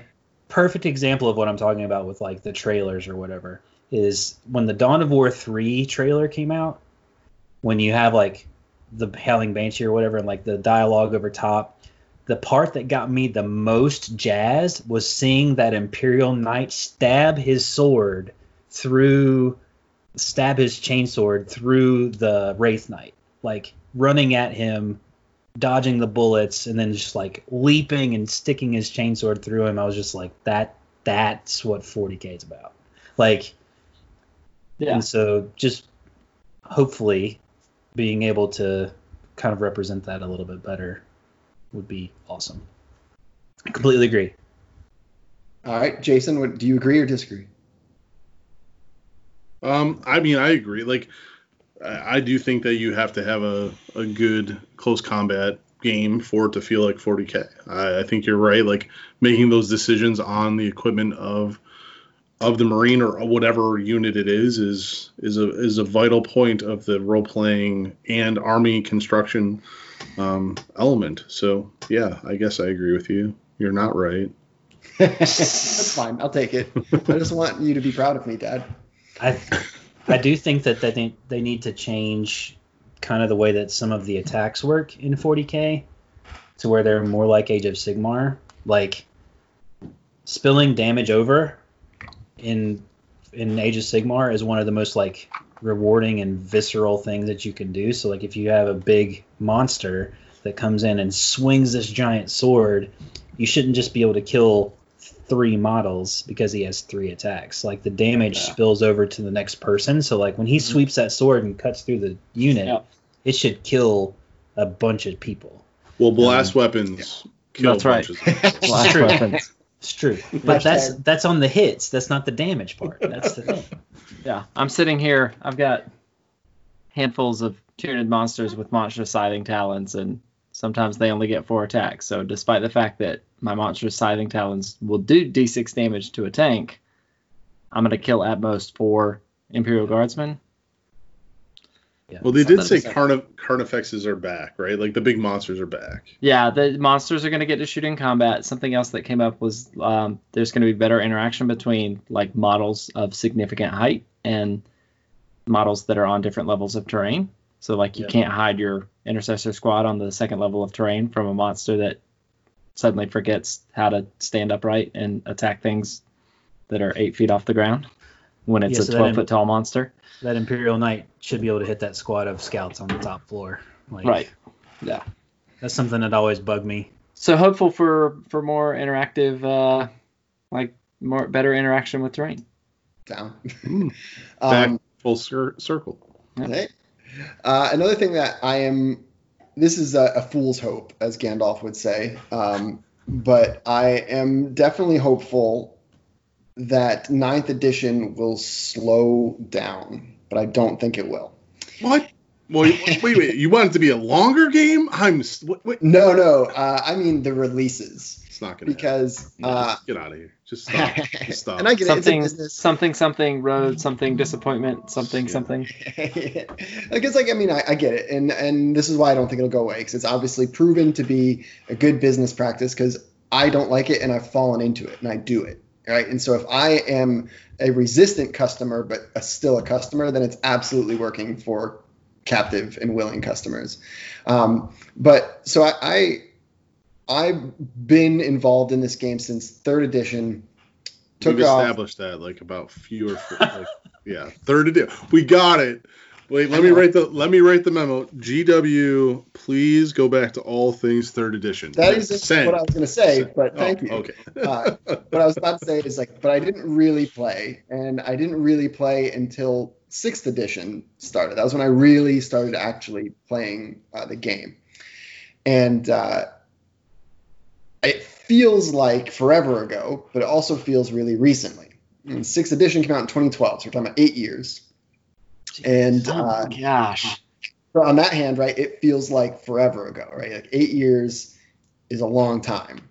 But when you start thinking about the game, 6th edition doesn't feel like it was that long ago in the sense of the game. It's a world different than where we are now, but the kind of like constant drip of product, I never feel like I've settled in an edition. It's like I'm just constantly getting new stuff. And so I stopped and I wrote down every book that I have bought since 6th edition that had rules for my army. Why? Why would you hurt yourself? I had to know. So June 2012, I bought the 6th edition rulebook. February 2013, Death from the Skies, so that I could use my flyers. September 2013, Space Marines Codex came out. May 2014, 7th edition came out. June 2015, Space Marine Codex came out. June 2016, Angels of Death came out. That had army lists, formations, warlord traits, relics, objectives, psychic disciplines, unit rules for the Horus Heresy era units. May 2016, Death from the Skies again because they released a new flyer. March 2017, Gathering Storm 3 because I needed my Primarch. June 2017, 8th edition. Now we're really hitting the gas because June 2017, Index Imperium #1. Needed that to play the new edition. July 2017, 2 months later, Codex Space Marines. December 2018, Imperium Nihilus, Vigilus Defiant. Needed Marnius Calgar, veterans. August 2019, Codex. August 2019, Codex Supplement Ultramarines. November 2019, 3 months later, Psychic Awakening, Faith and Fury, Litanies of Battle, Chaplains, Terminator or Tech Marines, Librarians, Apothecaries, Ancients, Champions all get updated in chapter-specific rules, and now July 2020, 9th edition. In 3 years, I bought 8 books. Wait, you know it's coming out in July?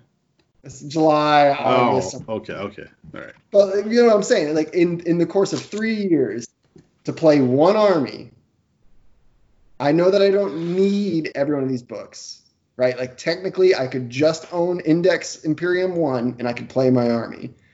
But if you wanted to stay current and play anything that was available to you, that was 8 books in 3 years. I would love for that to slow down, but I know it ain't going to happen because I paid my $35 for every single one of those books.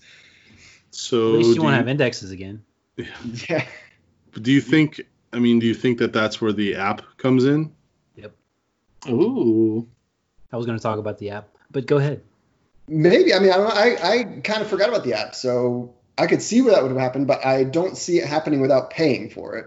So, Trace, what are your thoughts on the app? Like, because that's a good segue to it, right? Like, I think that it's been needed for a long time. I like being able, so just from experience with the Age of Sigmar app, like being able to go in and look at any unit's stats, I think is a really, really cool and welcome thing. I don't know that that's going to be, I think you'll get to see kind of stat lines for like most of the units without having like the paywall. But from what they've told us, when you purchase the book, what I would love for them to do is if you're not going to get a book for a long time, if you could like scan your code for your old book, it would. I know it's not going to happen. We're talking about things we're hoping for, Danny. Okay. I didn't say anything. I was shaking my head. That's the benefit of being able to see you. But what I'm saying is like, I wish that were the case. I know that that's not going to be, but being able to scan, the thing that has always troubled me with this game in particular is the amount of stuff you have to take to game night, right? Yeah. So having the app available and knowing, like, I love having that paper copy in front of me when I'm like sitting at the house reading and just like trying to digest the material. But when I'm going to play, like having that app is really, really cool. I think that if they're smart, they will give you the option. Like, you're not going to have all of your rules necessarily in the app unless you've paid for something. So like if you purchase the Codex, you get the app rules for free, right? But if you want to like kind of mitigate some of that cost, I think that you'd have to like have a paywall where you download the content. So like if it's like $5 independently for the app information, not the codex. Like if you buy the digital codex, you get the app for free. But like if you just want the rules, I think being able to, that may mitigate some of that, right? So like if you've bought Space Marines, but you don't want to buy Faith and Fury, right? You could buy the app add-on for Faith and Fury for $5. That's what I'm hoping that they kind of come to. I don't think they will, but that's kind of the hope, right? We'll go to like, I don't think you're far off. I don't think it'll happen this edition, but I think what you could see is something similar to like a season pass. Yep. Where what they can do is get you to sign up for like a subscription. Yep. Yeah. And then you'll get everything. Or you can buy it a la carte. Yeah. I think that they are pushing more towards a subscription-based model, which makes sense because like even the like Battlescribe even has a subscription like where you can do cool stuff with it if you subscribe for $1, however much a year, right? I don't know. We'll see. I mean, I think, Jason, what were your thoughts on the app? I think I'll buy it. I mean, I think you've nailed it. I think that to Danny's solution of the problem, I think that is out there. It has been out there for a few editions now where you have 20 books. I'm exaggerating, that you have to take with you. Not that you have to, that we all choose to because we like to own everything, right? Like I want access to that special chaplain, even though I will never field the special chaplain. But you won't know until you buy the book. That's right. But I do think that the app allows them some sort of subscription base and some sort of bolt-on, like easy, digestible type of revenue stream. Yeah, like revenue stream. I don't think that you'll have access to everything unless it's like that subscription is probably going to be like, $29.99, like $19.99, something like the hardcore hobbyists are going to subscribe to. But I think it would be really cool if there was like, I'm going to subscribe to everything Space Marines and it's $9.99 a month, right? So, I mean, Jared, you're our app guy. You can, tech guy app. I would say it's going to be a subscription model. Like, I can tell you that right now. Like, they're not. I would be surprised if the offerings available via a la carte were as good as a subscription model, just purely from a selling software standpoint. But no, like the one thing that it's going to make me do is probably buy a freaking iPad, though. Dang it. Loving it. Yeah. Why don't you get an Android tablet? I don't understand. I mean, I guess I could, but it's trying to be stupid. The app's probably not even going to be in the Android, like the Google Play Store when it first comes out. Knowing Games Workshop for whatever reason. But no, I mean, I like the idea of the app. I know that, but if it does become like the way to build army lists, see army lists, read rules, I think it's going to mean buying supplemental devices for a lot of people. And I will be one of those. And I'm okay with that. Well, I had two other hopes. One's pretty quick because it's never going to happen because I have no idea how it's going to happen in this game. But I hope that Warhammer 40K could come up with some kind of catch-up mechanic within the game. And what made me think about this was like when you play Crisis Protocol, like when you take damage, you gain power. So like the more you get punched in the face, the harder you're going to punch back. And so even when you take a pretty gnarly turn, you got something out of it. And like I think that's the problem with the Alpha Strike, right? It's not so much Alpha Striking, it's that once you take that hit, you're just crippled for the rest of the game. They found a way to make it so that you could take that hit and still be hurt, but also have gained a little something in return would be kind of cool. Have you heard of Apocalypse? You get a free stratagem. Free command points. No, Jared, expand on that. So like you've heard of Apocalypse, right? So anybody that's not familiar, in Apocalypse, you don't remove casualties until the end of the battle round. So until the end of both players' game turns. And so that what that means is that the casualties are still casualties, but you still got to act with those units until the end of the battle round.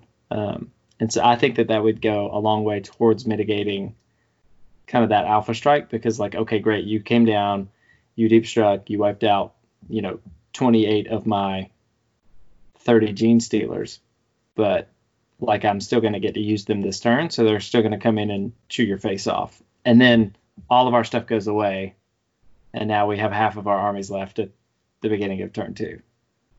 Good game. People want faster 40K. Yeah, but that would be one way to do it. That sounds awesome. Yeah. Well, they have tested that, so who knows? It may be in the game now. Yeah, it means more bookkeeping, but yeah, tokens. Now you can sell tokens, and you're good to go. Love it. And then the last thing, that it's more of an emotional thing, because the more I was like, the more the immediate excitement of 9th edition started to kind of wear off, the more I started to think about, well, why am I excited? Like, what exactly is causing me to feel this way? And it's because I do really love this game, and I don't know if you guys know this, but I've been involved with it since like 3rd edition, and it's really 3rd edition. And that's since I was in grade school. Like, I think I was in 6th grade the first time I picked up a Games Workshop miniature, and so I have an emotional attachment to it. And but I think 9th edition, I want to fall in love with it. Like, I want to fall in love with 40K again, and I hope that this is it, because I kind of feel like this might be the last chance saloon for me. Like, if this edition falls on its face, like I don't think I can put myself through another 2-3 year run of buying 8 books and buying new miniatures and investing my time and my money and emotion into building an army.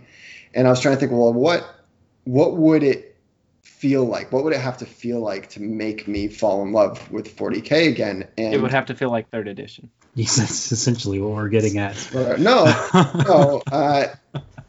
I'm trying to be real here for a minute, because I think, in all honesty, like, I want the game to feel rewarding and satisfying to play.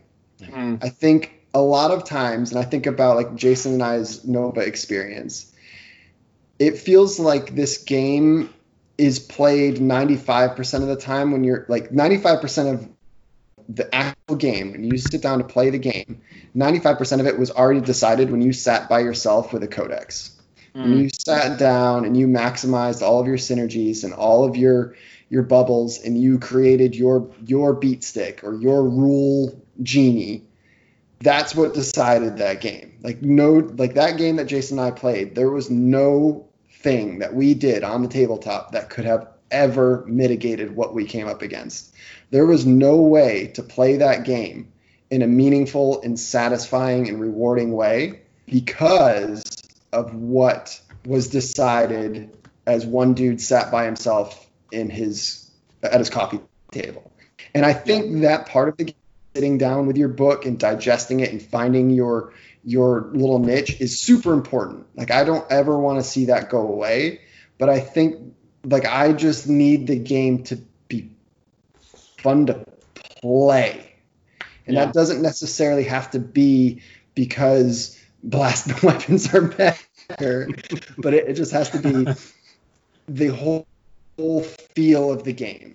Yeah. Like, Jason, I don't know if you felt that same way, but that was something that has really stuck with me since last fall. I mean, I think to go back to the narrative thing that we talked about earlier, is I hope they've nailed it out of the park, where you can bring what you want and be viable on the table. Because I think what you're going through, Danny, is we don't have a lot of time to spend on, theory crafting lists and knowing all the rules. So you want the game to be like easier, and the decisions you're making at the table have the weight, right? Like, you don't lose it pregame. So, and I couldn't agree with you more. Like, there have been many times where we've played pickup games, not between the 4 of us, but just in general, where I've already lost the game because I'm not as invested. There was this one time that Danny was supposed to play with me, And then he left his models at I home. thought I was doing a good thing that day too. That was funny. But like I think about like when we were trying to get the 40K thing going at Game Theory, and we did that first like big pickup night, and it was like we like stamped casual across that thing in every language and every size stamp, and like I just brought like what came in the promoter box thing, and I got railroaded by Necrons in like 2.5 turns, and it's like there was nothing I could have done. There's nothing. And it didn't feel like whatever stratagem I pulled out of my butt, whatever warlord trait I chose, like it didn't matter, because unless I picked a direct connection of like 3 or 4 of those, I was never going to be as optimized. Like there's so many layers of optimization that like it's hard to catch up if you're not on it. Yeah. And so I really like I want to believe. I do, and I'm gonna go into this full tilt, full faith, and I'm gonna give it the real go. But I think if this doesn't work, like there's other things I can play. There's other things I can do with my time. And I honestly never thought I would feel that way. If you talked to me 4 years ago about this, 3 years ago, yeah. Jason and I have had this conversation. I was like, I don't want to own anything but GW stuff. Yep. That's all I wanted. Like even the board games, like if I'm going to buy one of these like standalone Officio Assassinorum, like that's what I'm buying. That's what I want. I want it all in that world. And now like I go to the game store and like I look and it's like, oh, it'd be kind of fun to kind of take a stab at making a little Dark Eldar thing. But it's like, but if I don't build it the specific way, it's not going to play. And then if they change the rules every 2 years, then what I built and played for isn't going to necessarily be the same thing in 2 years. So you have to own everything. Yeah, exactly. But then even then, like they got you. So like the way that it's built, right? Like you can't add like 3 units of this. It's like, well, to make it run properly, you have to have 5 units of it. You know, like you're always chasing something, and that's kind of another discussion. But like I want to feel like when I'm playing the game, like when they say making pew pew noises is encouraged, like that's all fine and dandy, but like show me that in the game. Yeah. Like don't tell me it's okay to make noises. Make a game that makes me want to make noises. Ooh. I mean, I like it. Jared, you started a new army in 8th. Like, do you feel the same way? Like, is there anything you'd add to that? Or are you concerned about taking the Tyranids into 9th now? I don't really think so. I mean, I wasn't really concerned about taking the Tyranids into 8th because I had just come to the point where I was really only ever playing against you guys, and you know, we had the don't be a dick list building rule. Like, I failed every time. Yeah, I know. But I don't know. I mean, now that tanks can shoot in close combat and blast weapons are even more effective against hordes, I don't know. It calls everything I believe into question.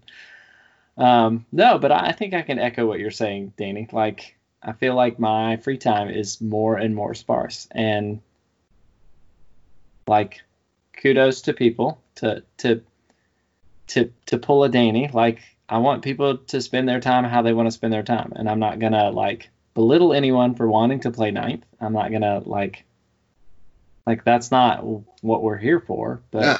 I'm in the same boat as you, Danny. Like, I think this is the make or break edition. I'm looking, you know, like over my shoulder at models in boxes that I haven't touched in.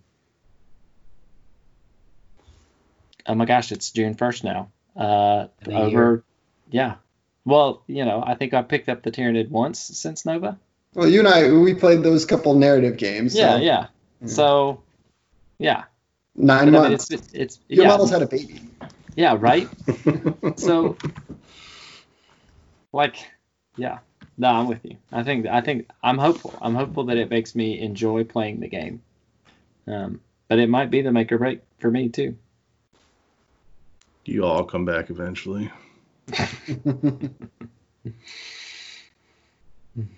What about you, Trace? I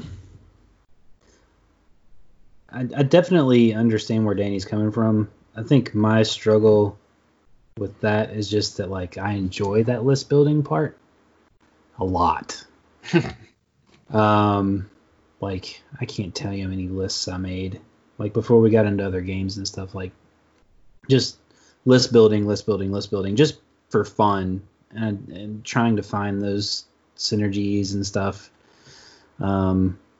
Because we've all established that I just like to do a thing. Like that's just kind of how I'm wired. So like I get it.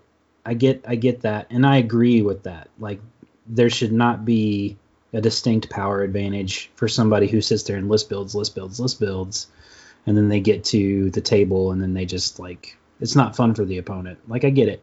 I totally get it. I don't know that I'm necessarily in the same boat as far as like this is a make or break season for me. Mainly just because I don't know. I think that having the building and the modeling and all that other stuff is just a good outlet for me. So even if I don't play all that much, like my purchasing would probably slow down. But just to have like the project aspect, I think would still be something that I would keep doing, and then like I would just play every now and then maybe. I don't know. Yeah. I mean, our investment level has definitely gone down just from the beginning of 8th. Because the time is at a premium. Other games have kind of taken over for us that we enjoy more. You know, 3 of us have children, and I'm sure that there's plans for the 4th person on this podcast to have children at some point. So, but anyway, so those are things I get all those points. But it comes down to at the end of 4 hours, because let's face it, like we're not playing a game in 2.5 hours like people that play multiple times a week. At the end of that 4 hours, like it has to be satisfying. Like we can't have this. Oh yeah, we did a game, we did a thing. Right. 4 hours. Yeah. I mean, Yeah, I want us to have those moments where we're just like, that was awesome, like, and just things we talk about. Yeah. After the fact. Yeah. So no, great point, Danny.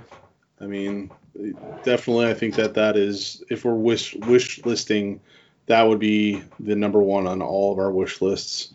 But we've basically reviewed the entire edition and all the information that we have. There are some cool things out there too, as in models, right? So a ton of the models, and we touched on a lot of the Space Marines.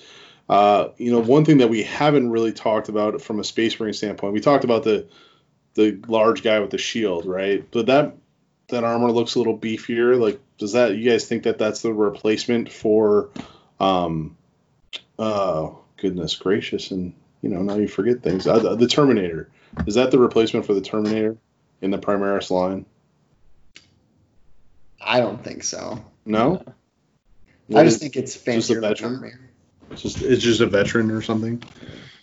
Because remember, like the design choice, right, behind the Primaris was the idea of it was like bolt-on armor, right? Like that you could have like this central plate, and then you could take pieces off to make it Phobos, and you could add pieces to make it whatever the other one is, the chunky one. Gravis. What was that? Gravis, yes. And so like this just looks like fancy Primaris Mark 10 armor to me. Like, but I could be very wrong, but that's just I didn't see that. Okay. Yeah. I didn't catch that it was that much bigger. They went to Claire's. They just bedazzled their armor. 2 for 1 rhinestones. Let's go. Nice. And then the big model that was in the Primaris line is the Assault and Intercessor, right? So jump packs coming. Could be. I would love it. Give me it. I mean, the bikes are cool too. The bikes are super cool.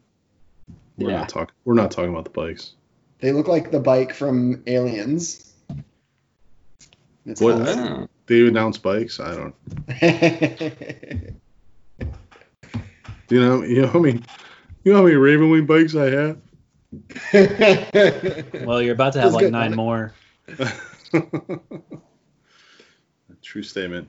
No, and then we have the Necron line. Reinventing what the Warrior looks like as far as we don't have the green plastic rods, and being the Necron player, I'm using air quotes right now. The person that owns a Necron army.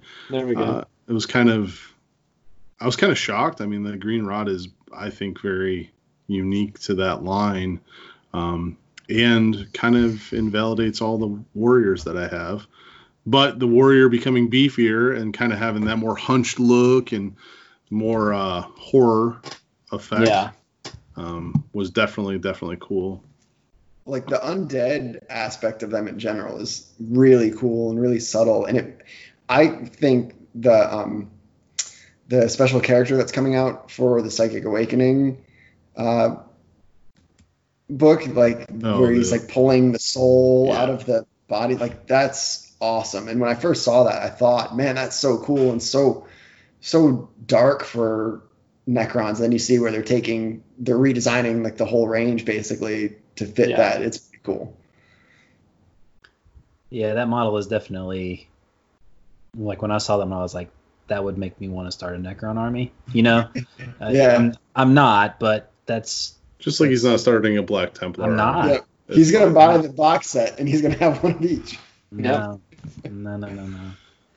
No, I think it's kind of like that New Year, New Army. This is a new edition, new army kind of situation. So I'm gonna paint up these AdMech and give them a good old college try and see how they do. So now that we've established that none of you but myself may be keeping or going forward with the Necron army, there's that picture that it basically came out like a potato, right? So we had the spider that was a potato. There's a lot of new models in the Necron line. So I just like to get what are you guys most excited to see on the table out of that wonderful picture? So, Jared, what out of all those models, what are you intrigued to learn about, or what do you want to see across the table? So it looked like there was like a new Satan. God dang. And that, like, the just kind of that what's the word that I'm looking for? The juxtaposition of the Necron and the Satan, like that these are basically like captured pieces of gods that the Necron are using to power their devices, or that have like been bent to their will, or whatever the case is. Like, just like I'd like to see that fleshed out. No offense, Necrons. So you're talking about this Satan that has the wings behind it? Yes. Okay. Yeah. Got Just like curious about long, spiny, maybe bionic tail type things. Yeah. Yep. Cool. I was instantly drawn to the like War of the World looking Walker spindly leg thing, because A, it's cool, then B, I realized the other one is smaller, so there's some kind of like hierarchy, which is intriguing, and C, it reminds me of the little critters from Blackstone Fortress, which were wrapped in mystery they came from, and I'm kind of maybe putting the horse before the cart here a bit, or the cart before the horse a bit, but like if there's a lore connection there, that's very exciting, because that's a seed that they planted a long time ago in something completely unrelated. That the Necrons made the Blackstone Fortresses? Yeah, or some kind of relate, or the Satan did, or something, I can see that. That's a good thing. And yeah, they almost have like a destroyer back body, and like you said, there's different weapons mounted on each one. We'll see what rules or what cool shenanigans the worlds have brought to 40K. Yeah. Trace?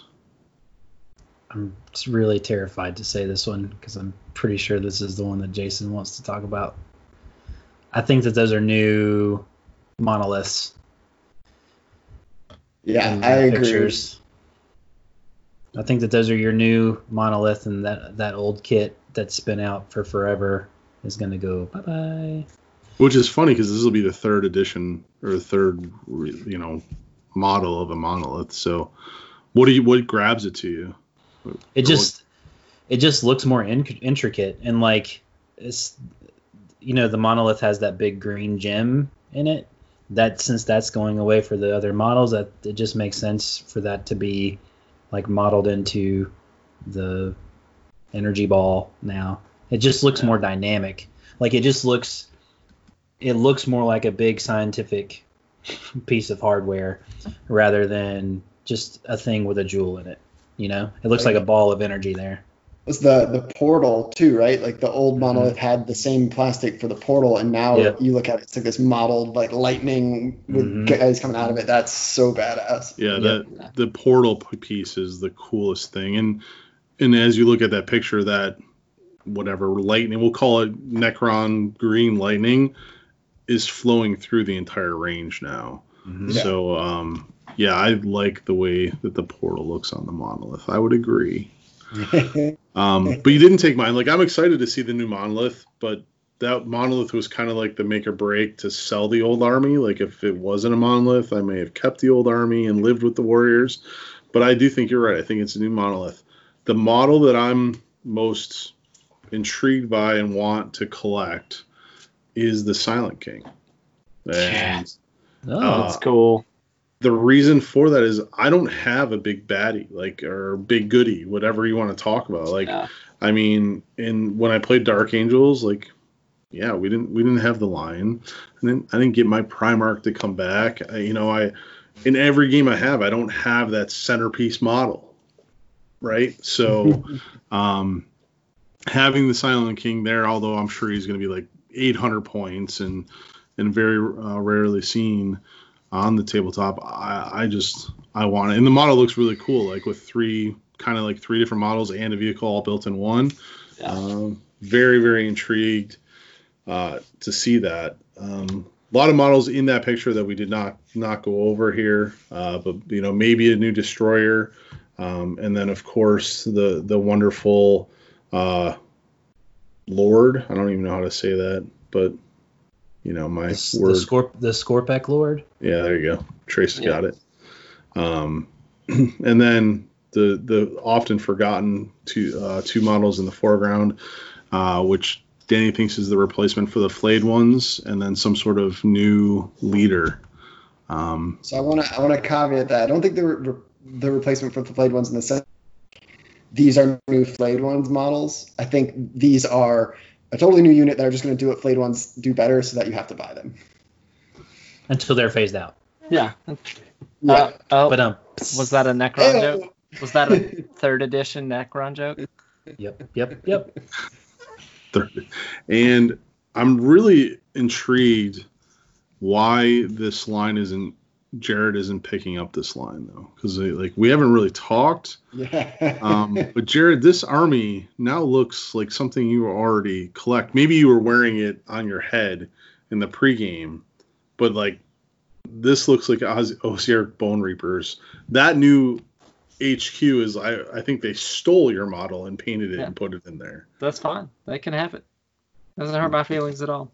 This doesn't.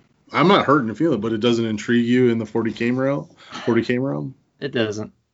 No? No. Why? Too many glowy bits. Yeah, I don't know. I don't know what it is about Necrons, but they've never really spoken to me. I think they're actually one of the few. He's the Silent King. He doesn't talk. Oh. God, that explains so much. Man. No, I think Necrons are one of the only armies that I haven't been at least a little intrigued by. And I'm not sure why that is, but it is. But you're right. I mean, the aesthetics, the war machines plus, durable line infantry plus powerful characters is very much a Osiark Bone Reaper thing. But it just doesn't I don't know, just doesn't shout out to me. Yeah. And then to leave the range or that picture behind us, for any of our viewers that haven't looked at it in depth, look behind the monolith. There is definitely some sort of model behind the monolith underneath the flyer that they have not announced yet, and I can't place it, and it looks very scary in close combat. So can't wait to see that one. Enhance. Enhance. Yep. Zoom, enhance. Anything else about the models? There was one that I left out there that I thought everyone was real excited about from the Space Marine line, but I'll leave it up to you guys to discuss. The cat. No, he's got a big sword. Yeah, how did I forget about that? The Judicar? Executioner is so The Judicar. cool. Executioner. That's so cool. With his, like, Urukai blade. Give me it. I want it. Yeah. That flat. Like, that's all I have to say. Just give me, like, it's just cool, right? Like, it's a chapter that looks really evil. It does raise some cool lore questions, right? Because we know that the Primaris Marines have the gene seed of all chapters, and it's like, well, how dark are we getting here? And, like, it's cool. It's cool. I like it. It feels very, like... That's the model that made me want to maybe start a Black Templar army, but I'm not going to do it. Well, it wouldn't take much for you to just turn that into a Chaos Lord. No. And who says I won't? Yeah. Just add some spikes, It's very, add like, some chains. I'm good. To me, for some reason. Like, Yeah. Yeah.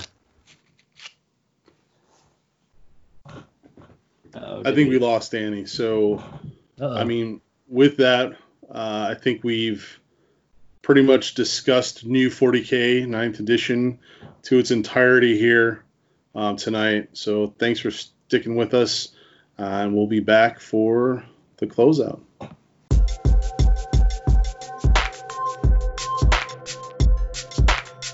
And we're back, and that'll wrap up our show. This has been episode 25. Hashtag new 40K. We got video now, so there's random periodic pauses on my part because I forget that there's video and I do things that people that are listening can't see. It's amazing radio. As always, we do want to thank everyone for taking the time to listen. You can find more media from us on Twitter from Battle Mallet 1. We're on Instagram, Battle Mallet PCast. If you stumbled upon us randomly, you can find us on Facebook at Battle Mallet Podcast. And we have a Discord server, and the link to that is unintelligible, so I will not try to say it. But you can find links to it in the show notes or on Facebook. So if you have enjoyed what you hear and you want other people to be able to find us via the algorithms, give us reviews, give us likes, subscribe from your podcast listener. But so I think that's it. That'll round us out. We're all excited. We hope you're excited about 40K, new 40K as well. And hopefully in the near future, you'll see some content from us around that, whether that's newly painted models or plans for things, events, as things begin to open up.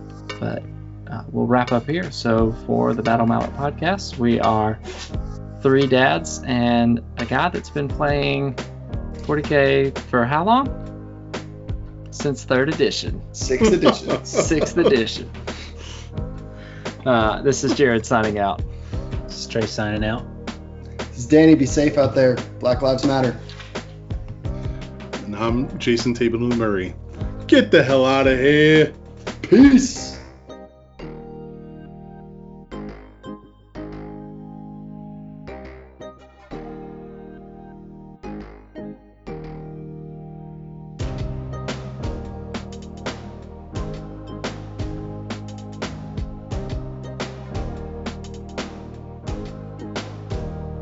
The Battle Mallet Podcast is protected under the Creative Commons license. If you have further questions as to its use, you can find more information via links on podcast.battle-mallet.com. Music by Anno Domini Beats.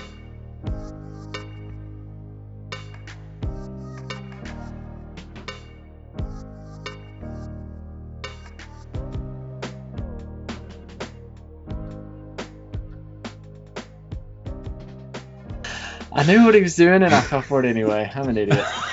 Yes. What a clean start.